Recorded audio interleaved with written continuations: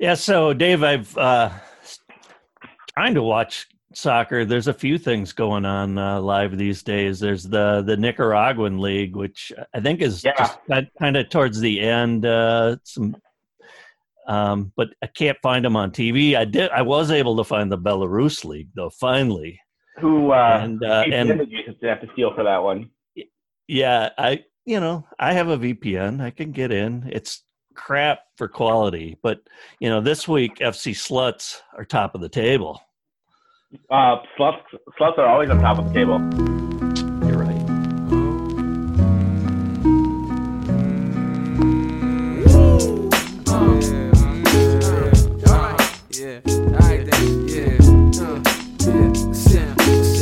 Sound good to me.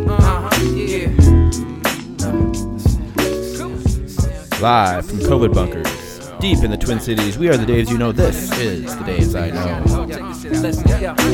You want me to be that type of dude, and I want to be who you like me to, but we both know I can't do nothing at all. Oh, yeah. You say there's no use in walking out, and I say All right. Well, it's another week. How are you gentlemen holding up? We have Dan, Bill, Matt, and we have Christian Hop Clouds as well on the podcast tonight. So how are you boys holding up? Great. Good. Good podcasting, gentlemen. Good podcasting. Yeah, everyone jump in at once here. Everybody loves dead air. That's why people listen to this podcast. Nominal soccer analysis and dead air. Really fucking well. Good thing I listened to my own podcast. All right. Speed, so On the thing we're gonna imagine it says Bill says good. I'm doing good. and then maybe Dan comes in. Yeah, I mean it was good. It was a good weekend. I feel like for the first couple of weeks of quarantine were a little bit tough. With it was cold, snowy, rainy, whatever the fuck is falling from the sky. And now that it's like starting to get nice and kind of go out and walk a little bit, it's starting to feel a little more, I don't want to say normal. I don't ever want this to be normal, but bearable. Mm-hmm. Well, we had a very nice gift from our friend Christian and the Hop Clouds, a delicious coffee cream ale that showed up randomly on my doorstep on Tuesday night, and then randomly. Just glad you guys got it. Yeah, randomly on your guys' doorstep. Well, the beer fairies. He took his own tithing, but yeah. So I think most of us are drinking it in some capacity right now. So yep. What is everybody drinking? Since we're drinking. I am. That is exactly what I'm drinking. So, me as well. Yep, my Zenith City. I am also. I'm being lame and drinking just water right now. Wow. I'm drinking Hell's Yeah from Sisyphus, which is really good. It is 420. MJ, did you blaze up already? Is that why you're drinking water? No. I drank quite a bit last night with some friends on Zoom, and so yeah, it hasn't been a complete recovery. I didn't wake up with a hangover or anything like that. I just am a little slow to the alcohol today. It's good for hangover, right? Water? No, because I didn't have one today. Weed. Oh, yeah. Well, it's 420, so, I mean. Yeah, it is. This is the day that you and I, and, I mean, most of us had circled as the Minnesota United Day at Target Field. That's right. I was going to be very high for that thing. Good time. Unfortunately, three great things that a lot of us love, baseball, soccer, and weed were going to come together. 420 did not happen. Yeah. That's my daughter's birthday. We planned to have our daughter born today just so that when she became an adult, we could get high with her on her birthday. And she could share a birthday with Hitler? And I think it's Deep Horizon Day. Yeah. Oh, wow. And I don't know, when's Columbine Day? Is that today? I think it might be. Yeah, it is, yeah. Maybe Waco Day, too. That was today or yesterday.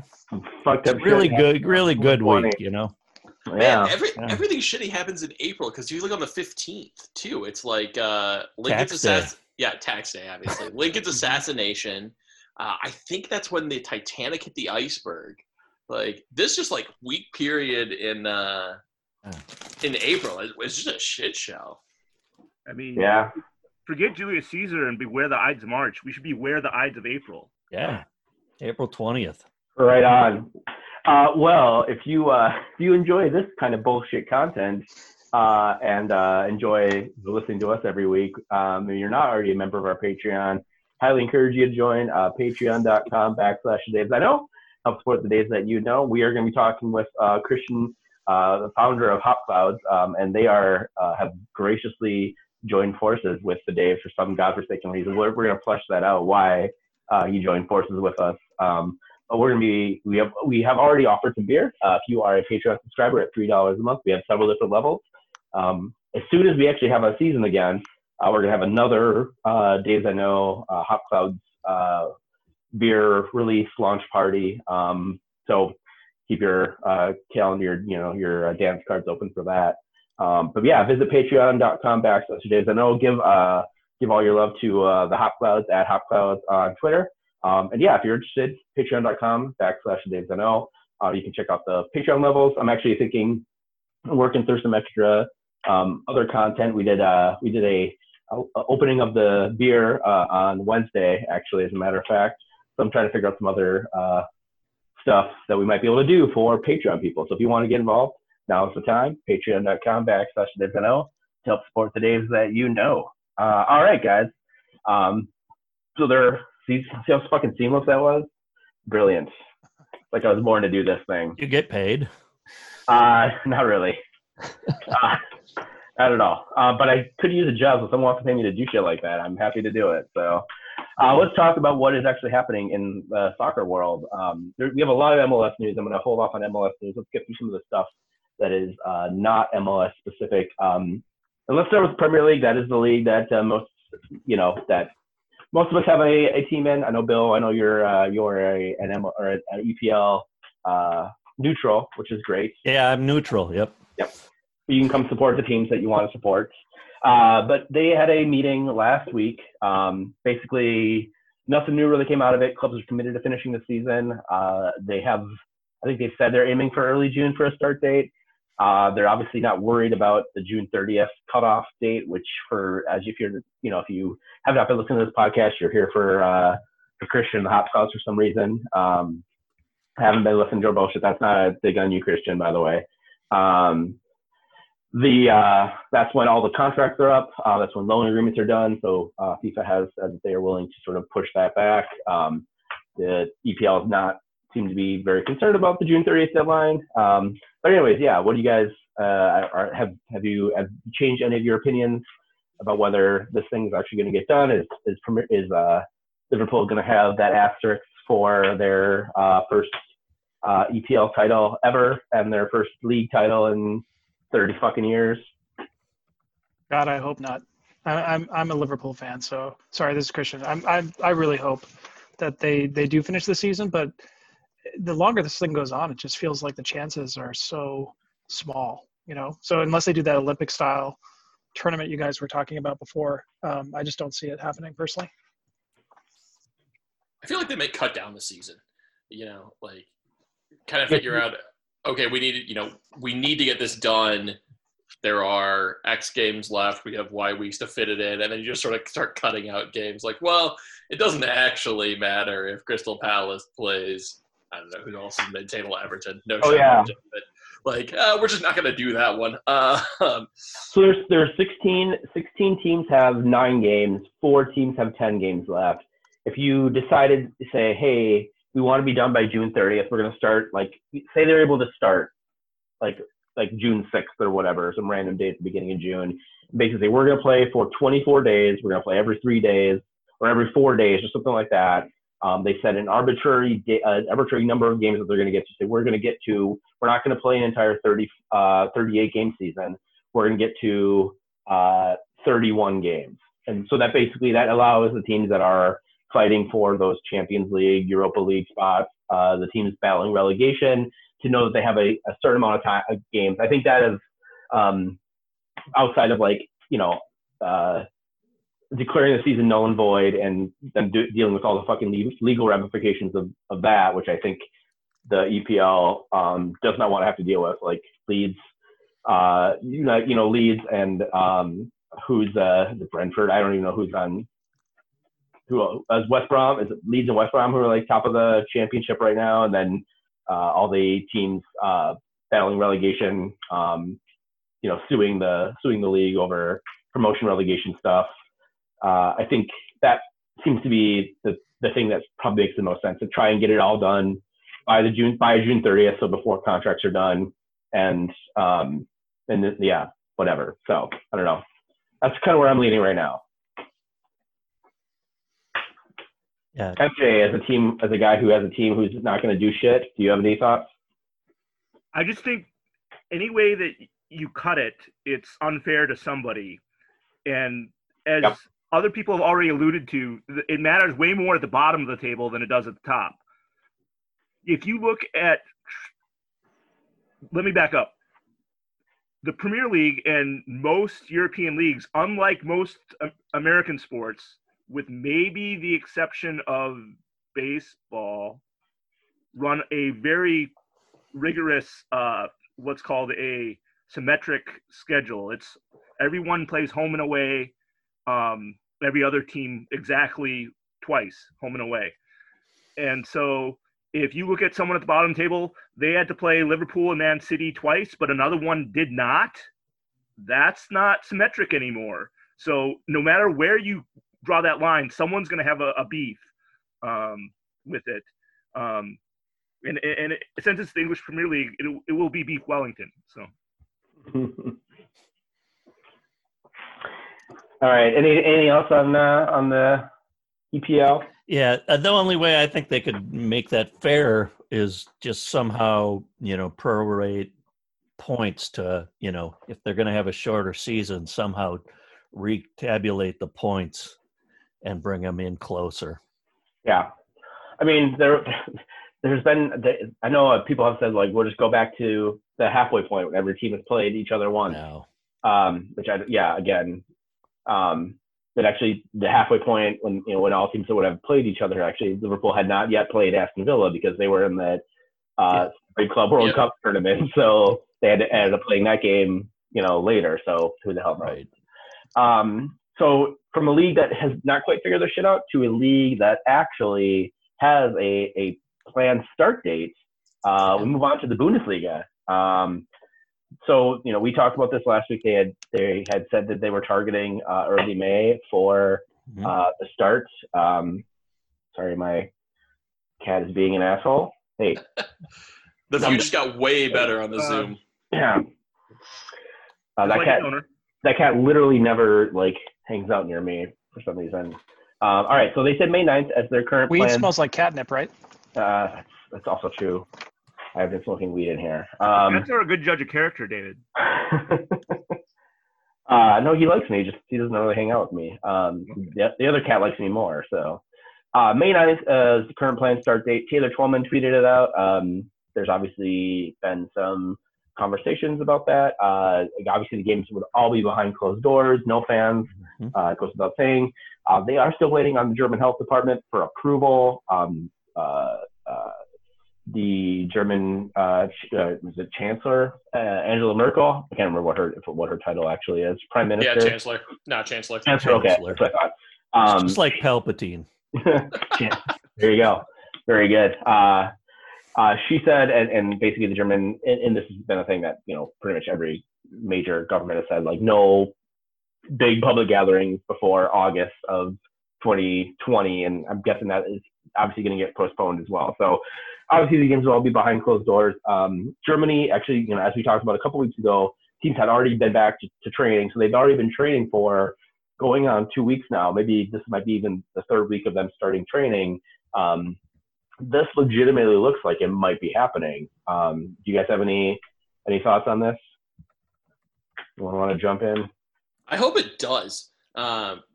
Germany's public health apparatus has been really efficient, really effective. Like, I want this to work. I want somebody to do this. The Germans are really effective and efficient. I think we made that exact same joke last week. Related to people's health and or lack thereof.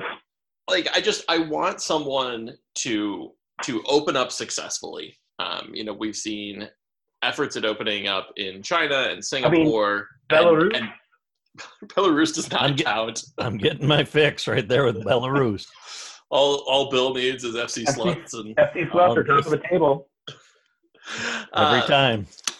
But like we don't have a model for anyone opening up into like this type of activity. It's these guys. It's the South Korean and Taiwanese baseball leagues, and then I guess the Nicaraguan and Belarusian soccer leagues. I'm gonna go out on a limb and say I don't totally trust the Belarusian health numbers that are coming out. Did you see that there was a bench clearing brawl in the Taiwanese baseball league like over the weekend? No, but I'm instantly interested. It was hilarious. Yeah, they're like doing this whole social distancing thing, and there was a fucking bench clearing brawl in a baseball game in Taiwan. It was fucking great. Anyway, sorry, Dan. No, the other thing we got to say about the Taiwanese league is they have like fake fans, and I don't mean not serious hooligans. I mean like literally cardboard cutouts of fans, and the cardboard cutouts themselves are also wearing masks, which and they have robot drummers. Did you see that? I did. No. Yeah. Going on my Twitter feed from my timeline earlier, I retweeted somebody that was like talked about Taiwanese baseball. I think I tweeted at the Minnesota Thunderwall like robot drummers have nothing on at MN Thunderwall or whatever. But yeah, they have fucking robot drummers. So nice. So Southeast Asian baseball is fucking weird to start with, and like it just gets even more weirder the more you dig into it. So it's great if you haven't watched some of the the stuff yet. Awesome. It's weird. I can't recommend it enough. Yeah, the culture around it is completely fascinating, and I will spare you guys like the hour-long digression from a fascinating year in college when I got super into Japanese baseball. Yeah, me and you sometimes need to have a conversation about the time I played fantasy Japanese baseball with a college professor of mine. Maybe that's like a Patreon podcast. We can wax rhapsodically about Japanese baseball. We're going to change the name of this podcast from the Daves I Know to the Dorks I Know, and we won't have to change any of the branding or anything. We'll still be TBIKMN. But look, point being, like at this point, we are seeing huge movements, either verbally or physically in some places, to open things up. So we need to have a conversation about what that looks like and when certain things can happen. I am rooting wholeheartedly for the German health ministry to sign off on this. I am rooting wholeheartedly for them to start games on May 9th. I will watch every single game. And Fox has the rights to this, so they are absolutely going nuts praying this happens. Mm-hmm. I'll watch every one of those games, and I'm so rooting for it to work just so we have a model that we can look at and say, okay, this has been done effectively. They opened up without fans, and no one got really sick. So I'd like to correct that though, Dan. I think the announcers who work at Fox are going nuts for it. I don't think Fox gives a shit. You don't think their ratings are going to go through the roof? They'll have the only live sports. I mean, I think not really. I think the fact that they would be the only sort of live sporting event that would be available to a large, English-speaking audience. I think I kind of agree with you. I don't think they give a shit, but I think they'll be like, okay, well, this is the only thing going, so we're going to promote the hell out of it, and we're going to put it on. Now, the question I have is like, and Bill, maybe you follow FC St. Pauli and the Bundesliga 2. Have they said anything about the Bundesliga 2? No, they haven't. And I think it's just too expensive for them to do that. For them to do the next league down. Yeah. I think it's a lot of money to keep people sequestered. Yeah. Yeah. I haven't heard anything about how they're planning on like doing it. It sounds like to me like they all the players are still living at their own homes and just coming in for training, and they're not. It doesn't sound like they're planning on doing some sort of World Cup style thing that the EPL had bandied about a week or two ago. And has again. It's come back alive. Is it okay? They're talking about a 3-hub model in Texas, Arizona, and Florida. I think an aircraft carrier. I love With that pitch idea. on top, have a reality show down below. It Do would you be guys- huge ratings. Do you guys remember those? I think it was Nike commercials that came out in like the early 2000s. You know what I'm Yes, talking about? of course I do. With Eric Cantona doing Yeah. the Oh, MC / Yes. referee / whatever.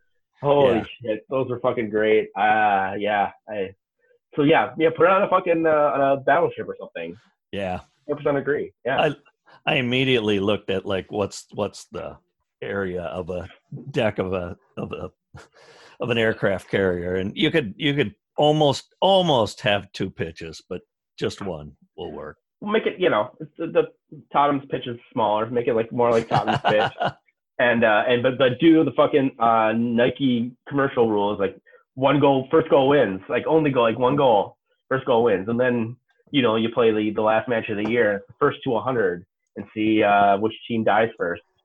I'd watch that. I'd watch the shit out of that, absolutely. Yeah, all right. beats Well, that fucking micro soccer shit. the micro machine soccer. Yeah. I'm just, Sorry, man. Rocket League, yeah. here's the thing. All the news that I see from the U.S. talking about Germany are being very non-editorial about it, which I think is kind of dangerous. They're just small shops open for the first time today in Germany, and very few are giving the context, or they're saying, yeah, sports are ready to open up back up in Germany. Very few are adding the context of after widespread testing and patient tracing, which we don't have here in the United States. Yep. And so a lot of the U.S. news that carries these sorts of things, you see blips of it on CBS Evening News or ABC. It's, I think, very misleading to be like, oh, look at Germany. They have their shit together. We should have our shit together, but we don't. And so for anybody who's listening to this podcast that thinks that, I mean, I wouldn't play around the golf right now. I mean, I think it's nice that the courses are open and it's a sport that you can social distance and still play, but I don't want to go near that shit. So Yeah. I was skeet shooting over at Botno today. That was nice. Yeah. Was it open, or were you just out there throwing shit and shooting at it? Yeah. Get a kid to throw a frisbee and bam. Whoa! There you go. Yeah. I almost yelled at some skateboarders that were like 1 foot apart, but whatever. Yeah. Fuck them. All right. Well, I guess we'll kind of keep an eye on this, and then if this actually it looks like it's a thing that's going to happen. Maybe next week we should break down the Bundesliga. There we go. A Bundesliga sort of preview. Union Berlin. Union. Yeah. Yeah.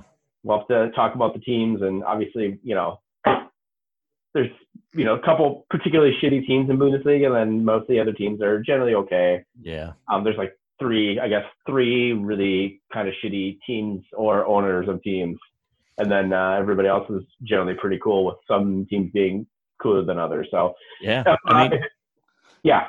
Sorry, the big thing for me was Alphonso Davies, signed a new contract. Yep. Yeah, through 2025. Yeah, that's huge.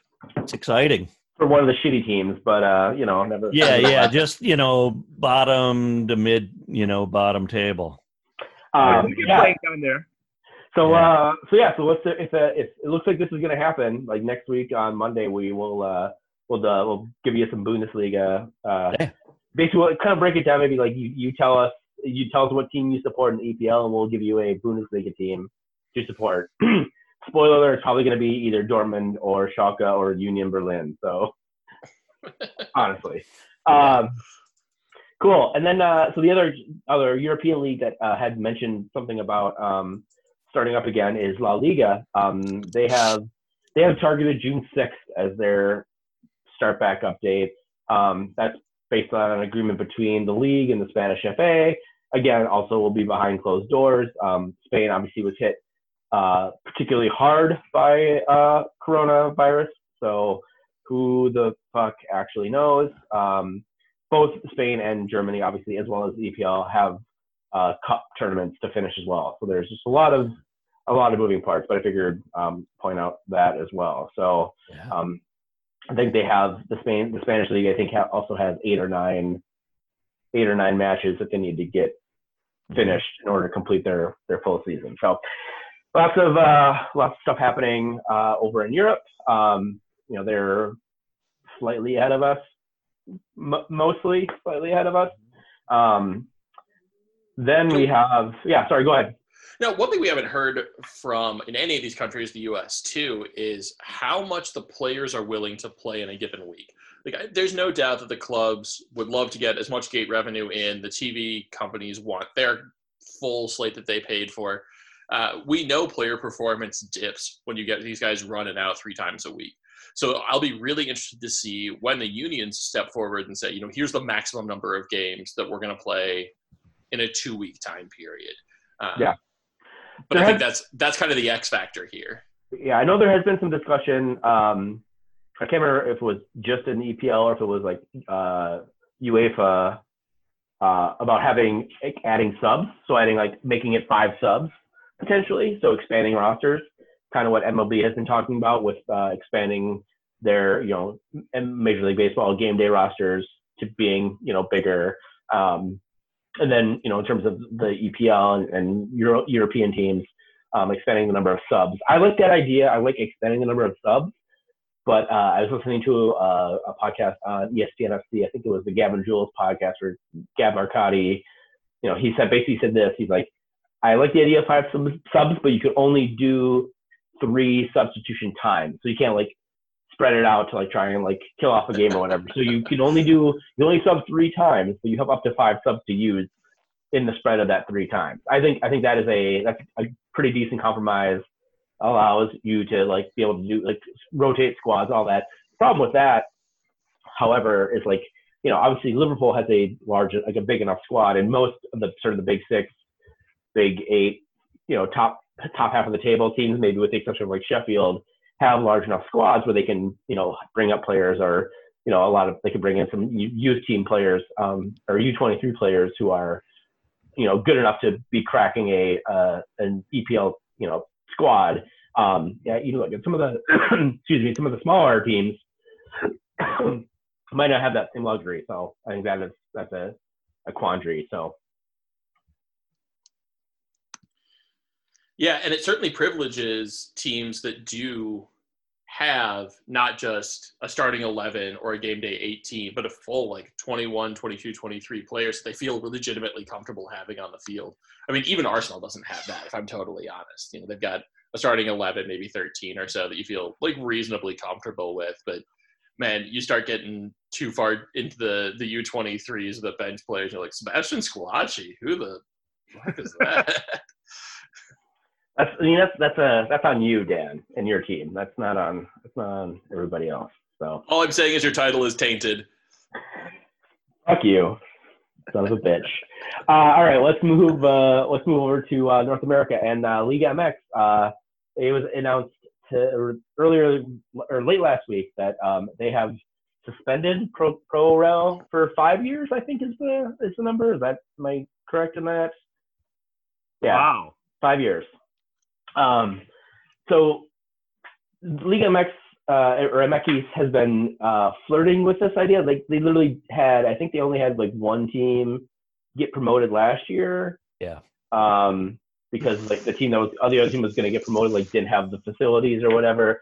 So they've been floating this. They've been flirting with this idea for several years.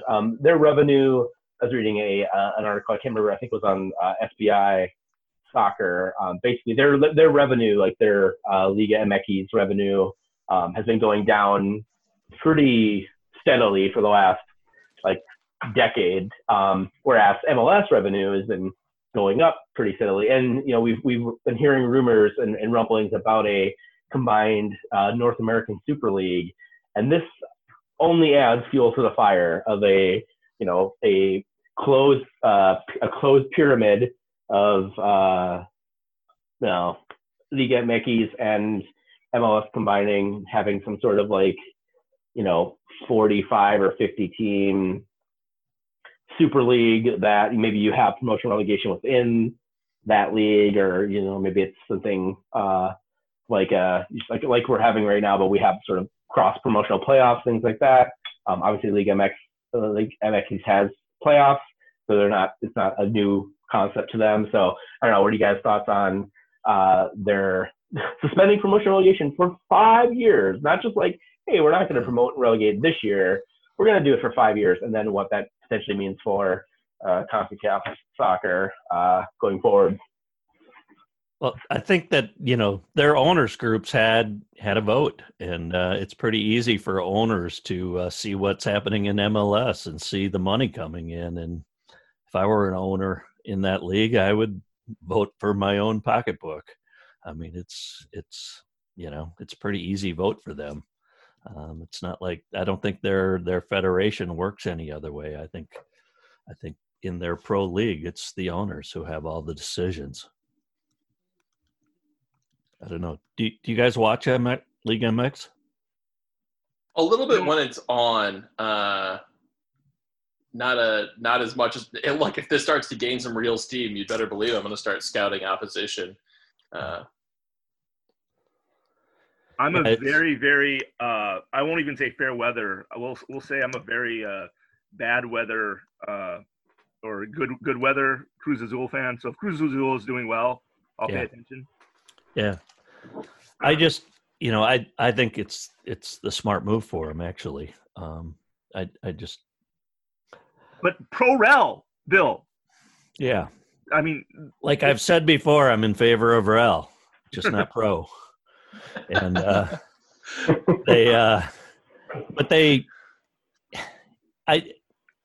to me, it would work as long as, there's minimal cross matches between MX and MLS. If they play 4 cross matches, a year, that would probably be about right. And then as you get into the playoffs, kind of works the way it does now, where, we stay in the West, we have a playoffs all the way through the US system. They'd have a playoff all the way through the MX system and meet in the final.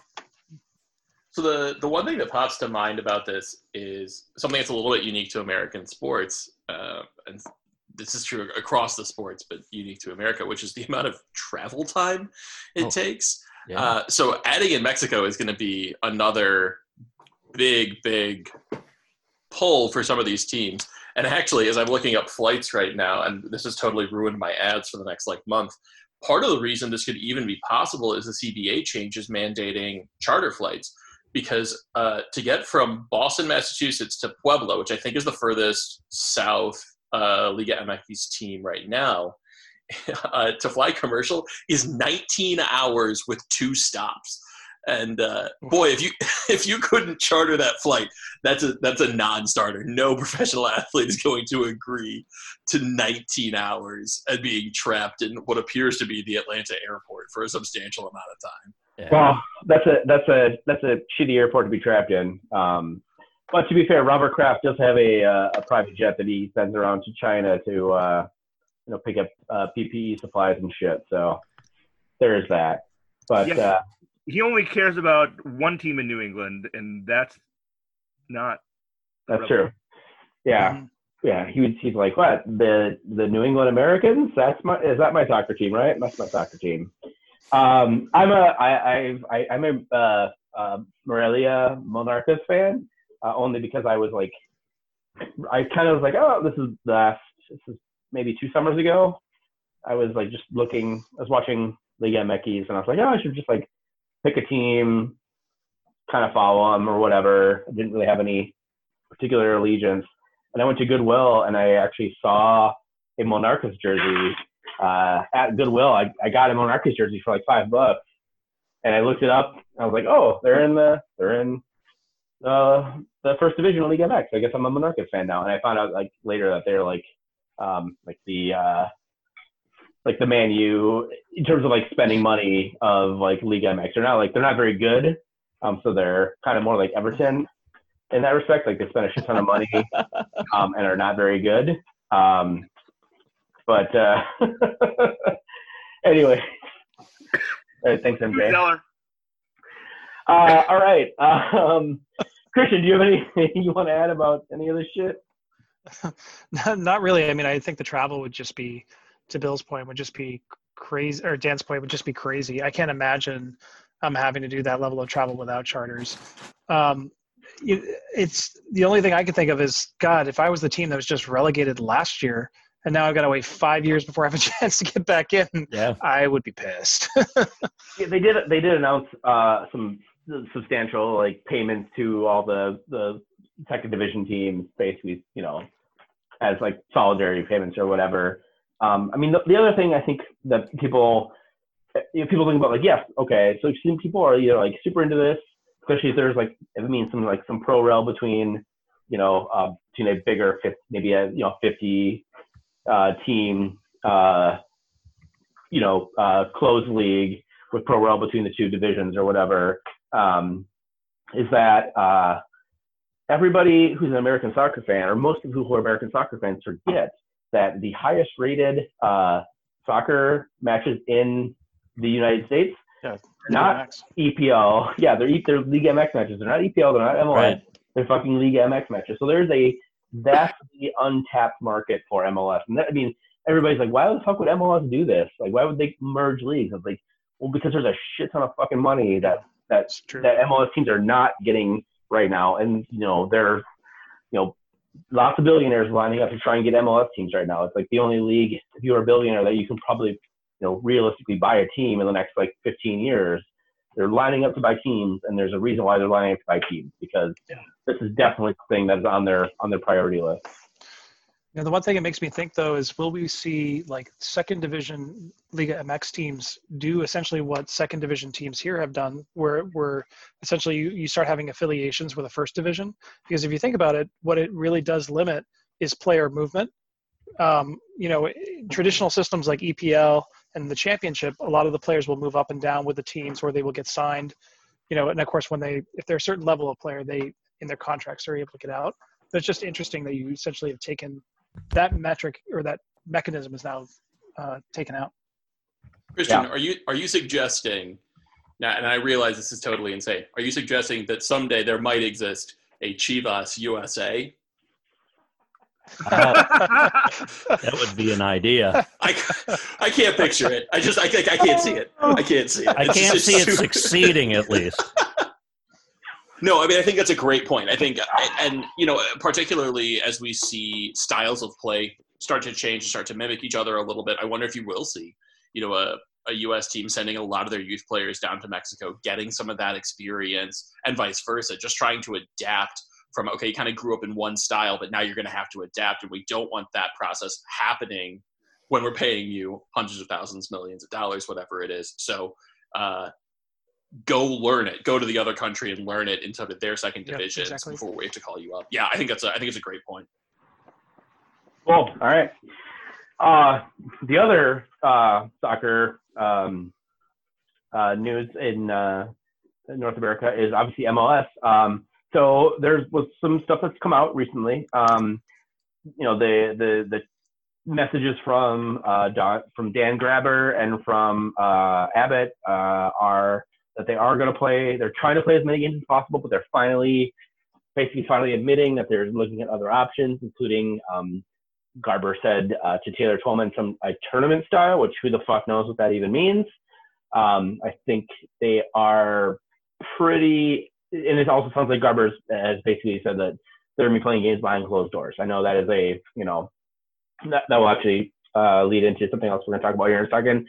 They extended the moratorium until at least June 8th. So, we're looking, if that was flipped on June 8th, we're probably looking at the 4th of July as probably the start date, or right around there, as we have talked about here. And then news came out, I think it was today, that, the MLS had met with the executive committee of the MLSPA, the Players Association, and they leaked to the press some pretty fucking draconian pay cuts proposed to MLS players by the MLS. So basically, the bullet points are for more or less for most players about a 50% pay cut. Again, this is assuming that games are canceled. It varies based on the number of games that are canceled, all things like that. The sort of salient points here are if you are making less than $100,000, you are not affected by the pay cuts. If you're making more than $100,000, your pay cut will be no more than getting you to $100,000, basically. Again, the reductions are only going to take place if games are canceled. Sort of a point that MLS tries to make is that even if no games are canceled, even if no games are played this season, players are still going to earn at least 50% of their salaries, which is like, okay, good for you, MLS. They also pointed out that having games played behind closed doors will impact the extent of the cuts, but they don't know what degree. So it's a sliding scale probably. Like, if all games are behind closed doors, then maybe it's only 75% of their salaries that they get as opposed to 100%. And then the sort of other takeaway points based on 2019 salary figures, it will save the league about $150 million, which makes sense when you figure in last year's salary figures plus Nashville and Miami joining the season. MLS payroll is expected to be about $310 million. So they're basically trying to cut their payroll in half. This is not a formal proposal. This is a stick. The stick is not ratifying the CBA and locking the players out. There's literally no carrot. So this is really weird that MLS would come out and do this. The one carrot, I guess, that MLS has, or that the MLS Players Association has, is that there is no force majeure clause in either the old or the new CBA, which would allow the league to basically stop paying players in case of catastrophic events. So the players do have a little bit of leverage. But what I've been basically, from what I've understood from some of the podcasts that I've listened to, is basically MLS is going to the players saying, accept these pay cuts or we will not ratify the CBA. We will lock you out. MLS players obviously are not as wealthy and as well paid as their NHL. Well, maybe they're probably relatively close to the NHL, but like the NBA and NFL brethren. So they're much more likely to need to play. And if the it'd be a really bad look on Dan Grabber to lock the players out right after a pandemic. But I don't put it past them. So I don't know. Do you guys have any thoughts on any of this stuff? I feel like so much is up in the air that what any team or league or set of players wants to do, doesn't want to do, but may have to do this, that, or the other. Like everybody's just throwing shit against the wall to see what sticks. So I mean, and we saw trial balloons floated with the MLB Biodome Idiocracy, whatever the shit that was, and this feels a little bit the same way, that they're trying to see like, okay, if we throw this out there, if we threaten to lock players out, what's the pushback? What do we see? It's in no one's interest. We've gone over this a million times in this podcast, but MLS makes its money when the doors are open, the turnstiles turn, and everybody gets, 3 beers. So they don't want to do this. The players don't want to do it. I think I doubt we'll see any of this come to pass, but it sucks to know that this is out there as the floor. Locking the players out, though, I think is just about the worst idea they could have. It took the NHL, 10 years to recover from the... Well, they did it twice. They did do it twice. Yeah, they did. And one would argue they still haven't recovered. Yeah. Whereas, the NBA had a lockout at about the same time, if I recall correctly, and it took them seriously concerted effort and a generational player and one of the greatest teams of all time, and all the ducks kind of got in a row, and they finally got their reputation back. But MLS is not trading on nearly the history and the baked-in fan base that NBA was. So if they lock players out, honestly, I'd say there's a 15% chance the league folds. Yeah, I remember when baseball did it too, and I walked away. Yeah, I mean, steroids get people back in the game. Yeah, I never went back. Yeah, it took the 96 home run chase to get baseball back. And Which is why it's absolutely hilarious to see the league trying to relitigate that. Like, wow, those were bad actors. Bullshit, they were bad actors. I wouldn't be surprised if C-League was the one supplying those guys. I mean, that's right.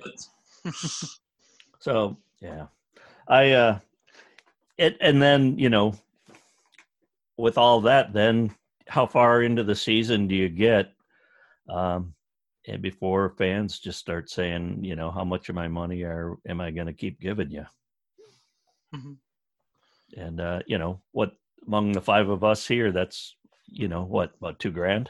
Mm-hmm. Yeah. No, I'm a fancy boy. That's okay. I did see when Bill tweeted out one of the statements, because there were actually two statements in the same day, as you mentioned, Bill. That wasn't a statement. Well, Christian, that was me. It wasn't a statement from Bill. It was a statement from me. Yeah, that was. Okay. That was a doctored image. So clearly, as the marketer in the group, I clearly was fooled. So there you go. I clearly wrote on it the memo I wanted to see. Okay, fair enough. Yeah, I did retweet it out, so without any context. Oh, so. You took my context, huh?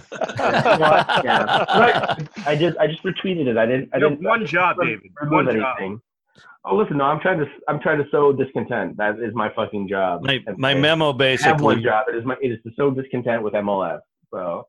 My memo, just for the listener, said that it took the MLS put out a memo last week discussing all this player salary stuff, and I put out a memo saying this was the memo I wanted to hear, and it took the same verbiage that was in their memo and basically said they were discussing with their fans, who are the league.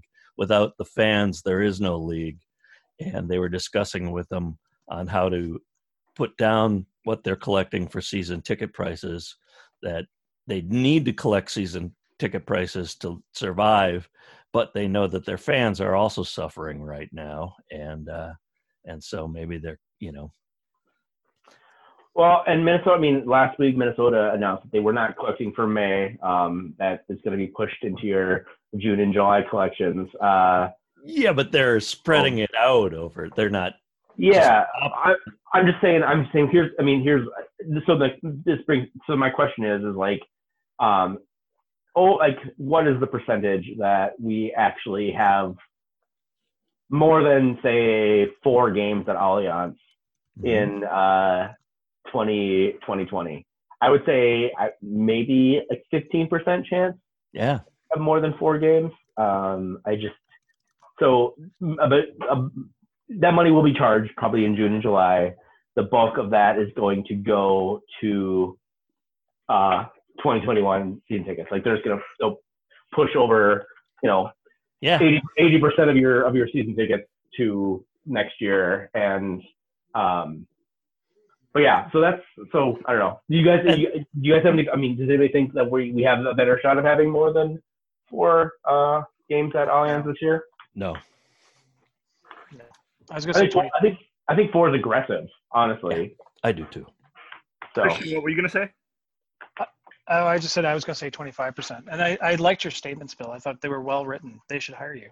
Well, I just took exactly the words they used. And I think I put it up for these guys to read. Yeah. They sent me some corrections. You did that, but you put fans instead of like whatever the season ticket holders. Ticket, yeah. So, yeah. Brand ambassadors, Bill. It had to be specific to the whole league, though. That would have been a Minnesota statement. We are actually. I do think though there's a good.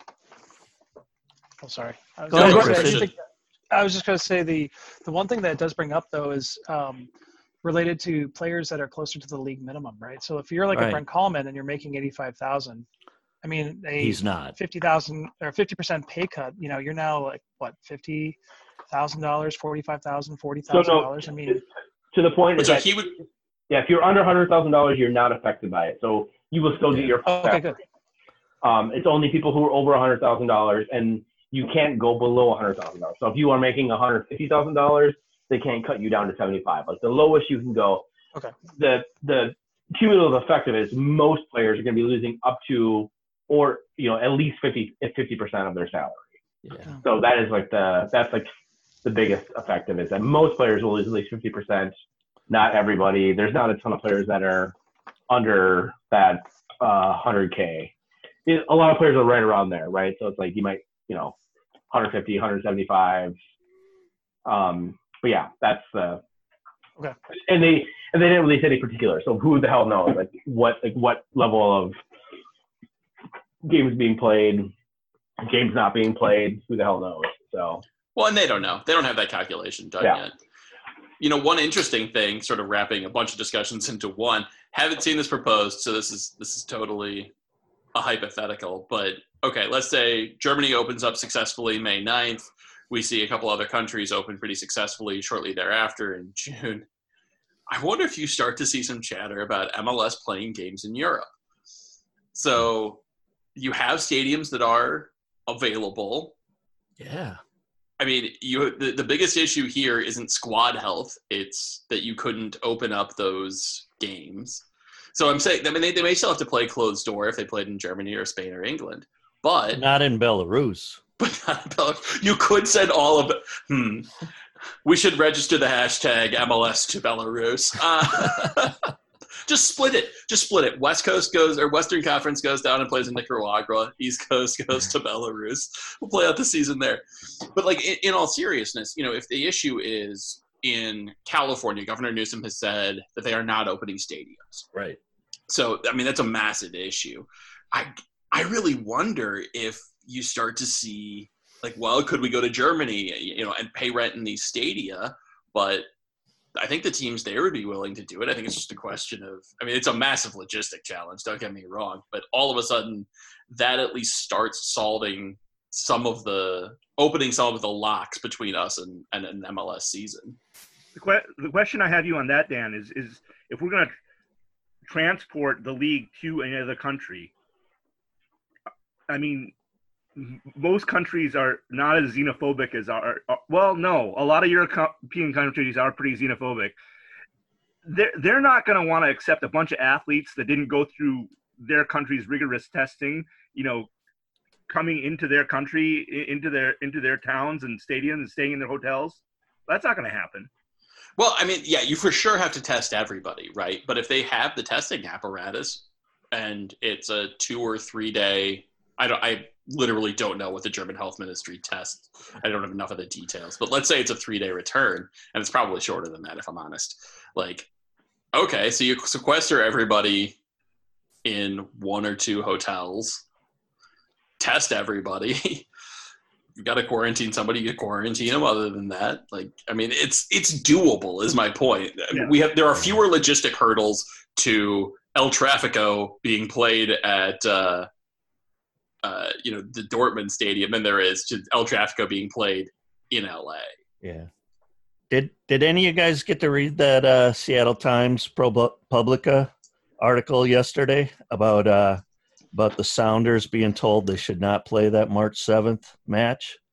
No. I saw it but didn't read it. Yeah, there's all these emails back and forth between them and the city, them and the health department, and there was an XFL match held the week before at the stadium, and there was a concession worker who tested positive, and city said they wanted everything 50 people or less, or 50 people or more, shut down, and they'd shut down 3 or 4 other events, and the Sounders went on with their match. Similar thing happened in Santa Clara County with San Jose and Minnesota United and San Jose Sharks and Minnesota Wild. They both played that same week. They did, didn't they? Wild played there on Thursday, and United played on that Saturday. And was there somebody who tested positive? There was I can't remember if there was an exact maybe it wasn't an official order, but it was recommendation of not having gatherings over 50 people, and the Sharks said, fuck it, we're going to play. And the Sharks played a couple other hockey matches after that. And then actually some of the players from teams tested positive after playing in San Jose. That's right. Against either the Sharks or earthquake. So, anyways, Yeah. all right. I guess the last thing we have on MLS, and I don't know a ton about this, so I'm happy to just punt this to next week. Adios, USSF Development Academy. Hello, MLS Elite. I think Christian is the only one here who has kids playing soccer, youth soccer. So maybe you can shed a little bit of light on this for us. Yeah. So unfortunately, the U.S. Development Academy, which has been around since about 2007, so about 13 years, and has really set the standard as the elite academies. There was always a complaint by MLS academies that some of the non-MLS academies were subpar. And essentially, when you kind of pull back all of the language and what happened, the COVID-19 is really being used as a veneer to essentially force this out and then make this more MLS exclusive. Now, I'm not going to say who, but I actually have talked with a bunch of parents who have kids in the DA. My son was pre-academy, but then also several coaches of prominent teams in the Twin Cities. And I would say that the reality is there's a lot of folks speculating as to whether or not Minnesota United is actually going to keep all of what were their DA teams. So they may actually, there's some speculation they may actually just cut it down to a U17 team as opposed to the 13s, 14s, 15s that they have. So yeah, it's frankly, it's really a bad look for the whole system. And there's a lot of parents right now that a lot of the former DA teams are now fleeing to ECNL, which is the next level. It's kind of like the next level down, but it's always been the premier level for the girls team. And the really shitty part about this is the DA for the girls had just started up and essentially got shut down before it really took root. So both for the boys and the girls, it's a bad situation. And it just kind of throws a system that had been somewhat stable, but always kind of teetering on the edge of chaos back into chaos. What's the upside here? I mean, the downside seems pretty. You've laid out the downside very well. What's the benefit, or what are they at least saying the benefit will be? Well, so the challenge has always been that if you talked with any, major large club like Minnesota Thunder Academy, before Minnesota United come in, they would tell you that the cost just to field a DA team was north of $100,000 per team. And so the theory of the benefit, and frankly, this is a financial decision. This is not for development at all. So the U.S. Soccer has said very clearly that this is a financial decision. The benefit in theory of playing in ECNL or doing something at that level is that it will reduce travel costs, assuming that you have more teams. But it doesn't address the major issue of MLS teams were essentially saying, hey, we didn't think the quality was that great. So now everybody flooding into ECNL doesn't really change that, right? So there's basically what the teams are saying is we really don't know what this is going to look like, and until COVID is over. But frankly, it may take one or two cycles, which is, in youth academy, 1 or 2 cycles means 1 or 2 years to really figure out what this is going to be. But yeah, it's, if we're really honest, Minnesota United has never been a fan of having an academy. This kind of gives them an out. Nope. So it's something, I mean, I've gone on record on Twitter, and I will say this again. I've been with this team for 7 years now. And if they rescind their academy, I will rescind my tickets and not follow them anymore. It just, if you don't invest in the community, then I'm not going to invest in you. What does it do to the teams the MLS teams that have great academies, teams like Dallas and the LA Galaxy? And there's about 10 of them that have really good academies, but those are the best two that I can think of.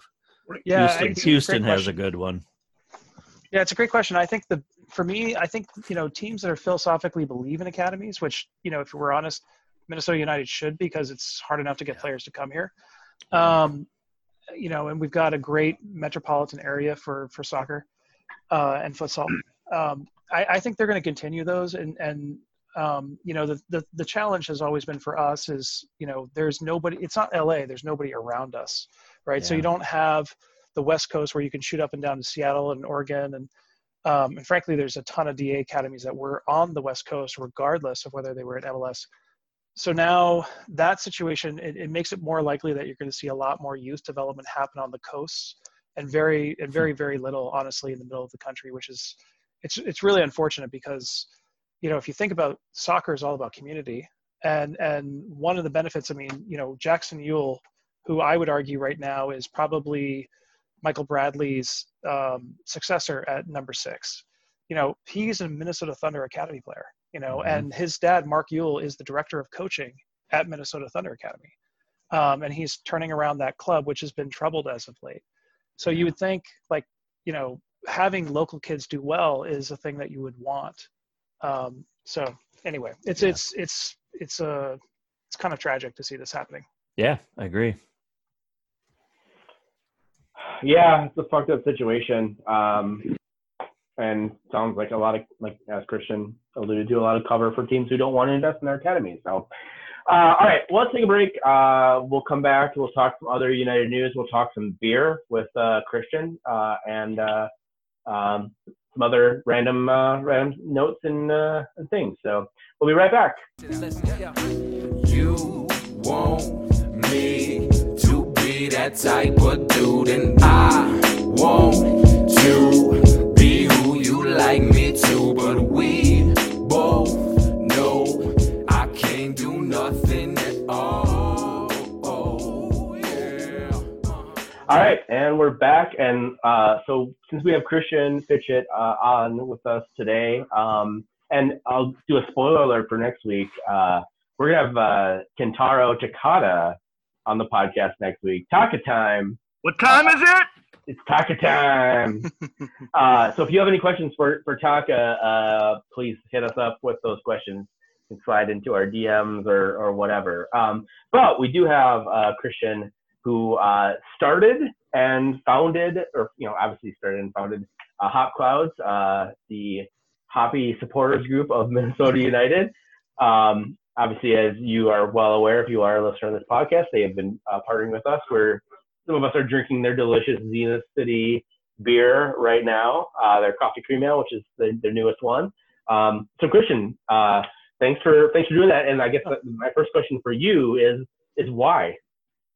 I've always had two kind of loves, food / beer and then soccer. And I thought, there were probably other folks out there who, what you find is there's rabid soccer fans. There's also rabid brewing fans. And so I figured there's a lot of creative, crazy people in both. So I figured there was probably a decent amount of overlap, and why not just kind of bring that group together? So. Cool. So why partner with us? I guess that was. Yeah. I think it's why question. I've been a listener for a while, and I think we were at Blackheart one night, and I had brought some beer by for folks to try, just because I'd been working and getting ready to do actually what ended up being our Doppelbock. So I had brewed a Doppelbock for a friend who had actually moved to Seattle, who was one of the other co-founders of Hop Clouds. And you guys tried it, and everyone seemed to like it. And so it was like, well, is there a way to help, a local podcast that does good stuff?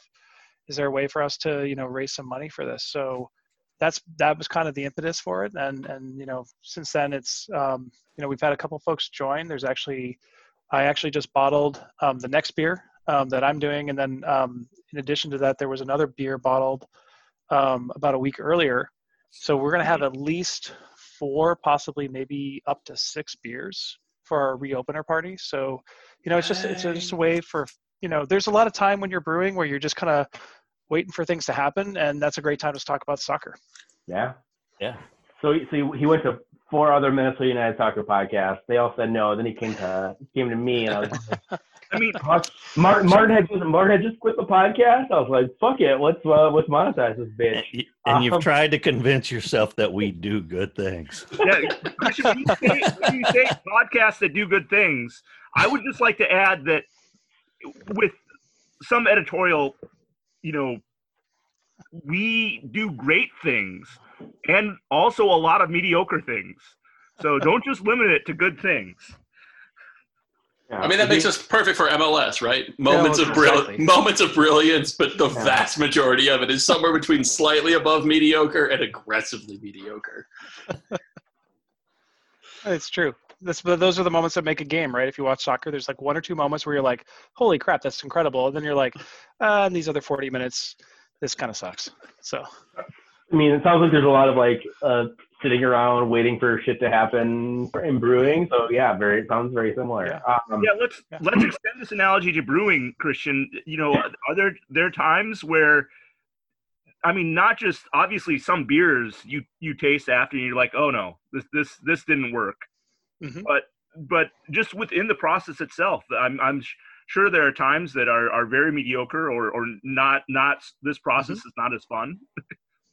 Can you for sure, a little bit more about your process? Maybe how you started building this kind of homebrew on steroids system you have. Yeah. Yeah. So I got I've been homebrewing for a while, but I got really serious about it really right around end of 2017 and started assembling the system that, most homebrew systems are usually like a 5-gallon batch. Mine's about double that size, which is not like on scale of things, it's not enormous, but it's really the reason mine has gotten bigger is more consistency. What I would say is, every beer that you make is a little different, and inevitably something goes wrong. It almost always happens. The Doppelbox, actually, the home opener Doppelbox, literally just about everything went wrong. I had a capper, which is basically how you assemble or you seal the beer when it's going to carbonate. I had a capper shatter in my hands. Oh no! I had propane run out. I had a burner not work. Literally just about everything that could go wrong literally went wrong. But the beer still turned out well. I'd say in terms of kind of the analogy of mediocreness, there's points where you get things up to temperature and then they have to sit for an hour. And then you're kind of like, okay, you're checking your steps and that sort of thing. But I think what makes good brewers, I would hope, I don't know if I include myself on that yet, but someday is, really attention to detail and really caring about the process. And for me, it's, part of it's just a little bit of the alchemy and the fun of hanging out with friends and getting to do something that, you spend time and energy on and, and see folks enjoy it afterwards, which is kind of cool. So you should definitely include yourself in the realm of good brewers because you absolutely are one. Well, I appreciate it. I think so. The coffee cream ale is a fiendishly difficult beer because you essentially have 3 elements, right? You have the coffee element, you have the cream, and you have the beer backbone. Mm-hmm. And one of the things I think this beer did really successfully was really move nicely between those flavors. So you really got a nice coffee punch up front without it being overly bitter. It mellowed out really nicely into the cream, then you had that good malt. So I think that alone is indicative of a very high level of attention to detail and a very skilled brewer. So plaudits on that. What style of beer would you like to brew that you haven't yet? Oh, that's a great question. I'm finding that I am getting into a lot more of the kind of crazy styles. When I say stuff like that, like doing an extreme beer, so one of the ones that I've talked about for probably the closing of the season beer, if you will, because I generally brew outside. So tend to brew as soon as I can get water flowing again and then close up when it starts to get frozen. One of the brews we've talked about is doing an ice bock. So basically think about the Doppelbock that we had as the home opener, but then you actually start freezing the beer to pull out water and actually concentrate it down. So now we're talking like a 14% or 14% ABV beer. We might end up going, even higher at some point. I've looked at, what about doing like a 40 proof beer? So there's all sorts of stuff like that, which I think is kind of fun to explore. And then there's lots of really good brewers, for those who are interested in brewing out there. Brewdog actually is a great Scottish founded brewery that literally open sources all of their recipes. So you can literally see all of their recipes all the way back to when they were founded in 2007. And it's a great resource just to say, like, I want to do this crazy thing. Well, let me see, of the 480 recipes they've done, have they done something similar? And that's just a great resource as you kind of explore, and I would make the analogy kind of like to MJ, like, loves cooking, and, let's play around with some things. And, to your point, sometimes it works and sometimes it really doesn't. I try not to share the ones that really don't. But, that's kind of how it works. Yeah. How'd you get teamed up with City Girl for this beer? That's a great question. So I was actually at Whole Foods looking at different coffees, and one of their employees was there sampling coffee. And I actually, believe it or not, I smelled City Girl before I ended up talking with her, because I was looking through all these coffees and I was like, God, there's some coffee here that's super aromatic. Mm-hmm. And she happened to be behind me by about 5 feet. And I turned around and I was like, can I smell this coffee and stuff? And to your point, Dan, I was looking for something that was really highly aromatic. And then as I heard the story of City Girl, I mean, that's the other thing I love. To the extent that we can, I love partnering with groups like, the Plastics and City Girl, and highlighting things that I think, honestly just don't get highlighted enough. So if we can raise a group up or some visibility to the extent that the tens of dozens follow our group, can do that. I do think it's worth, highlighting, celebrating folks who are doing some cool stuff, both in business and, in the community. Well, speaking of that, is there anything you're willing to share on the podcast about stuff you have coming up, or is that all still under wraps? Yeah. Something I know a lot of that's under wraps. Yeah, so the one that we have that I just bottled, I actually bottled half of it yesterday and a half of it today, is a Citra Session IPA. So this is going to be our second in the soccer series. So one of the things that we did was try to like meld, if you look at Zenith City, we basically were like, how do we take a beer and turn it into a soccer club? Because we're all dying for soccer right now. And so Citratown, the beer's name actually is Citratown Wanderers. And that will be coming out. That's just now going into carbonation, so it's probably 2 to 3 weeks before it's ready. But the idea is a really heavily hopped session IPA, so it's going to be aggressive, but also at like 4.5 to 5% alcohol. I have all the numbers. I just haven't done the calculation yet, so I'd have to double check it, and I can't do that off my head after having had 2 beers. Damn it, Christian! You can't calculate specific gravity off the top of your head. Exactly. So on the Zenith City Coffee Cream Ale, the bottle, the graphics are well done. It is in the City Girl coffee colors. Where you have a shade of pink there, and a picture of the Duluth Lift Bridge, which is where City Girl Coffee is based. Who did that design for you? Believe it or not, that design was me. So what I would say is, if you look at a bottle and it's not attributing a designer, it may be myself or someone in the group that doesn't want to be attributed to. There are elements of that, obviously, like the City Girl logo and the lift bridge image, that are shamelessly stolen. But one of the things I wanted to do with that beer was also highlight, I think certain shades of pink and fuchsia, if you will, can be really powerful colors, and they're not used enough. And I don't mean just for like female teams. I think they should be used more for all teams. And right. I think, candidly, I feel like Inter Miami missed a huge opportunity to like own those colors. And so I'm a big believer in like, it's only gender specific because we've all agreed that it is, and I don't agree that it is. So I'd love for us to see some team like own that and be aggressive and really go after it. And so my thought was like, what if there was a team in Duluth that did that? And so Zenith City, the name comes from, that's the nickname of Duluth. And part of it was, how do you tie the name back to some elements of the beer that, which in this case is City Girl, and then have it, if you look at the logo, you'll notice there's a strong connection to Manchester City. The architecture of the logo is extremely similar, but with different elements, right? So that's kind of how it, there should be like 2 degrees you can kind of. My wife noticed when she had one. So. Well, good. I'm a Liverpool fan, as you are, Dave, too. So it kind of pained me to design in that, but I was like, it just fits what I'm looking for. And we just need a cop beer. So there you go. That's all that matters. Cool. Shout out to Minneapolis City and the Flamingos that have kind of owned Pink. Yeah. Yep. 100%. Yep.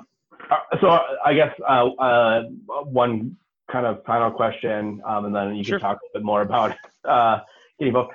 Are there any? I mean, I know you are working with some groups and some people on beer stuff. Obviously, we need to chat a little bit more about of course. Because I know beer is going to look like. Are there any teams or SGs or places that you want to collaborate with that you haven't yet, or that that you would like in your dream world, like who you would want to? Yeah, thank you, MJ. Fucking Everton, we get it.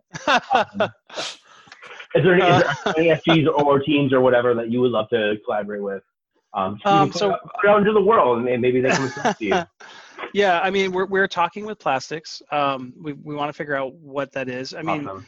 I would love for that to happen. I'd love to do something either with Plastics and or with Dark Glitterati, because I think, again, I want to celebrate what's really good in our community. And as you listen to the podcast from last week, Dark Glitterati is, was really unique. And then Plastics came along, so they're kind of the same mold. And I think that, again, those should be celebrated. I would say kind of more broadly, we're looking at some stuff with Ford Madison. They actually offered us the watermelon, which I politely turned down because I was worried about botulism. But I think there's some stuff there that's kind of cool. And I would love to do something. I know the folks over at Minneapolis City, or I know some of them, I should say. And I think I would love to celebrate local soccer more, because I think there's some really cool stuff. And longer term, I'd love to see the craft beers themselves, the craft breweries, the pro breweries, do something with local soccer, because I think there's a lot of overlap there. We are going to be doing a collaboration with Sisyphus. And that will actually be a beer for sale. Wow, great. Yeah, so that's we're ironing out the details of how that works. It will be brewed on their system, which is, as you can imagine, substantially larger than my homebrew system. Yeah.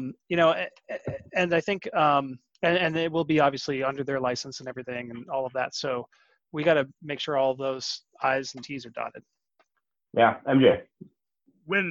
Christian, when you look at changing scale from the batches that you brew on your, large for the average home brewer system, sure, to something like Sisyphus's system, and I would guess an issue of scale and maybe an issue of process, or slightly different processes or equipment. What sort of challenges for sure. building would you like? Hey, we brewed this on the Hop Cloud system. Tastes great. What sort of considerations do you have to be thinking about when you go to a full scale, large scale Sisyphus system? Yeah, it's a great question. I mean, I think a lot of it comes down to, how similar is the equipment? So I've worked, for those who don't know, I've worked in food marketing and food new product development for over 15 years. I'm actually a marketer by training. I'm not a food scientist, although two of the other founders of Hop Clouds, one was an operations person and one was a food scientist. Both of us, or all three of us, worked at the same branded food company at the same time. We've all actually now gone on to different jobs. But long story short, when you look at the systems, part of it is how similar are they in determination, and then is there a way to do or to replicate what you would do at a big scale, a smaller scale? So like even, I didn't bring it, I'm not drinking it now, I'm actually drinking a Zenith, but downstairs I did a 1 gallon batch because on a different beer called an Imperial Red Rye that I wanted to see how it was going to turn out before I went, to a full 10 gallon batch. Now, when you're doing something like 150 or 200 gallons, cost comes in, right? So there are things like the Heart of Darkness that I did as a chocolate milk stout last year. We had lactose in there. We had Mexican vanilla, we had cocoa powder, we had cholaca, which is this like special ingredient made only in Boulder, and that, that batch is really expensive to make.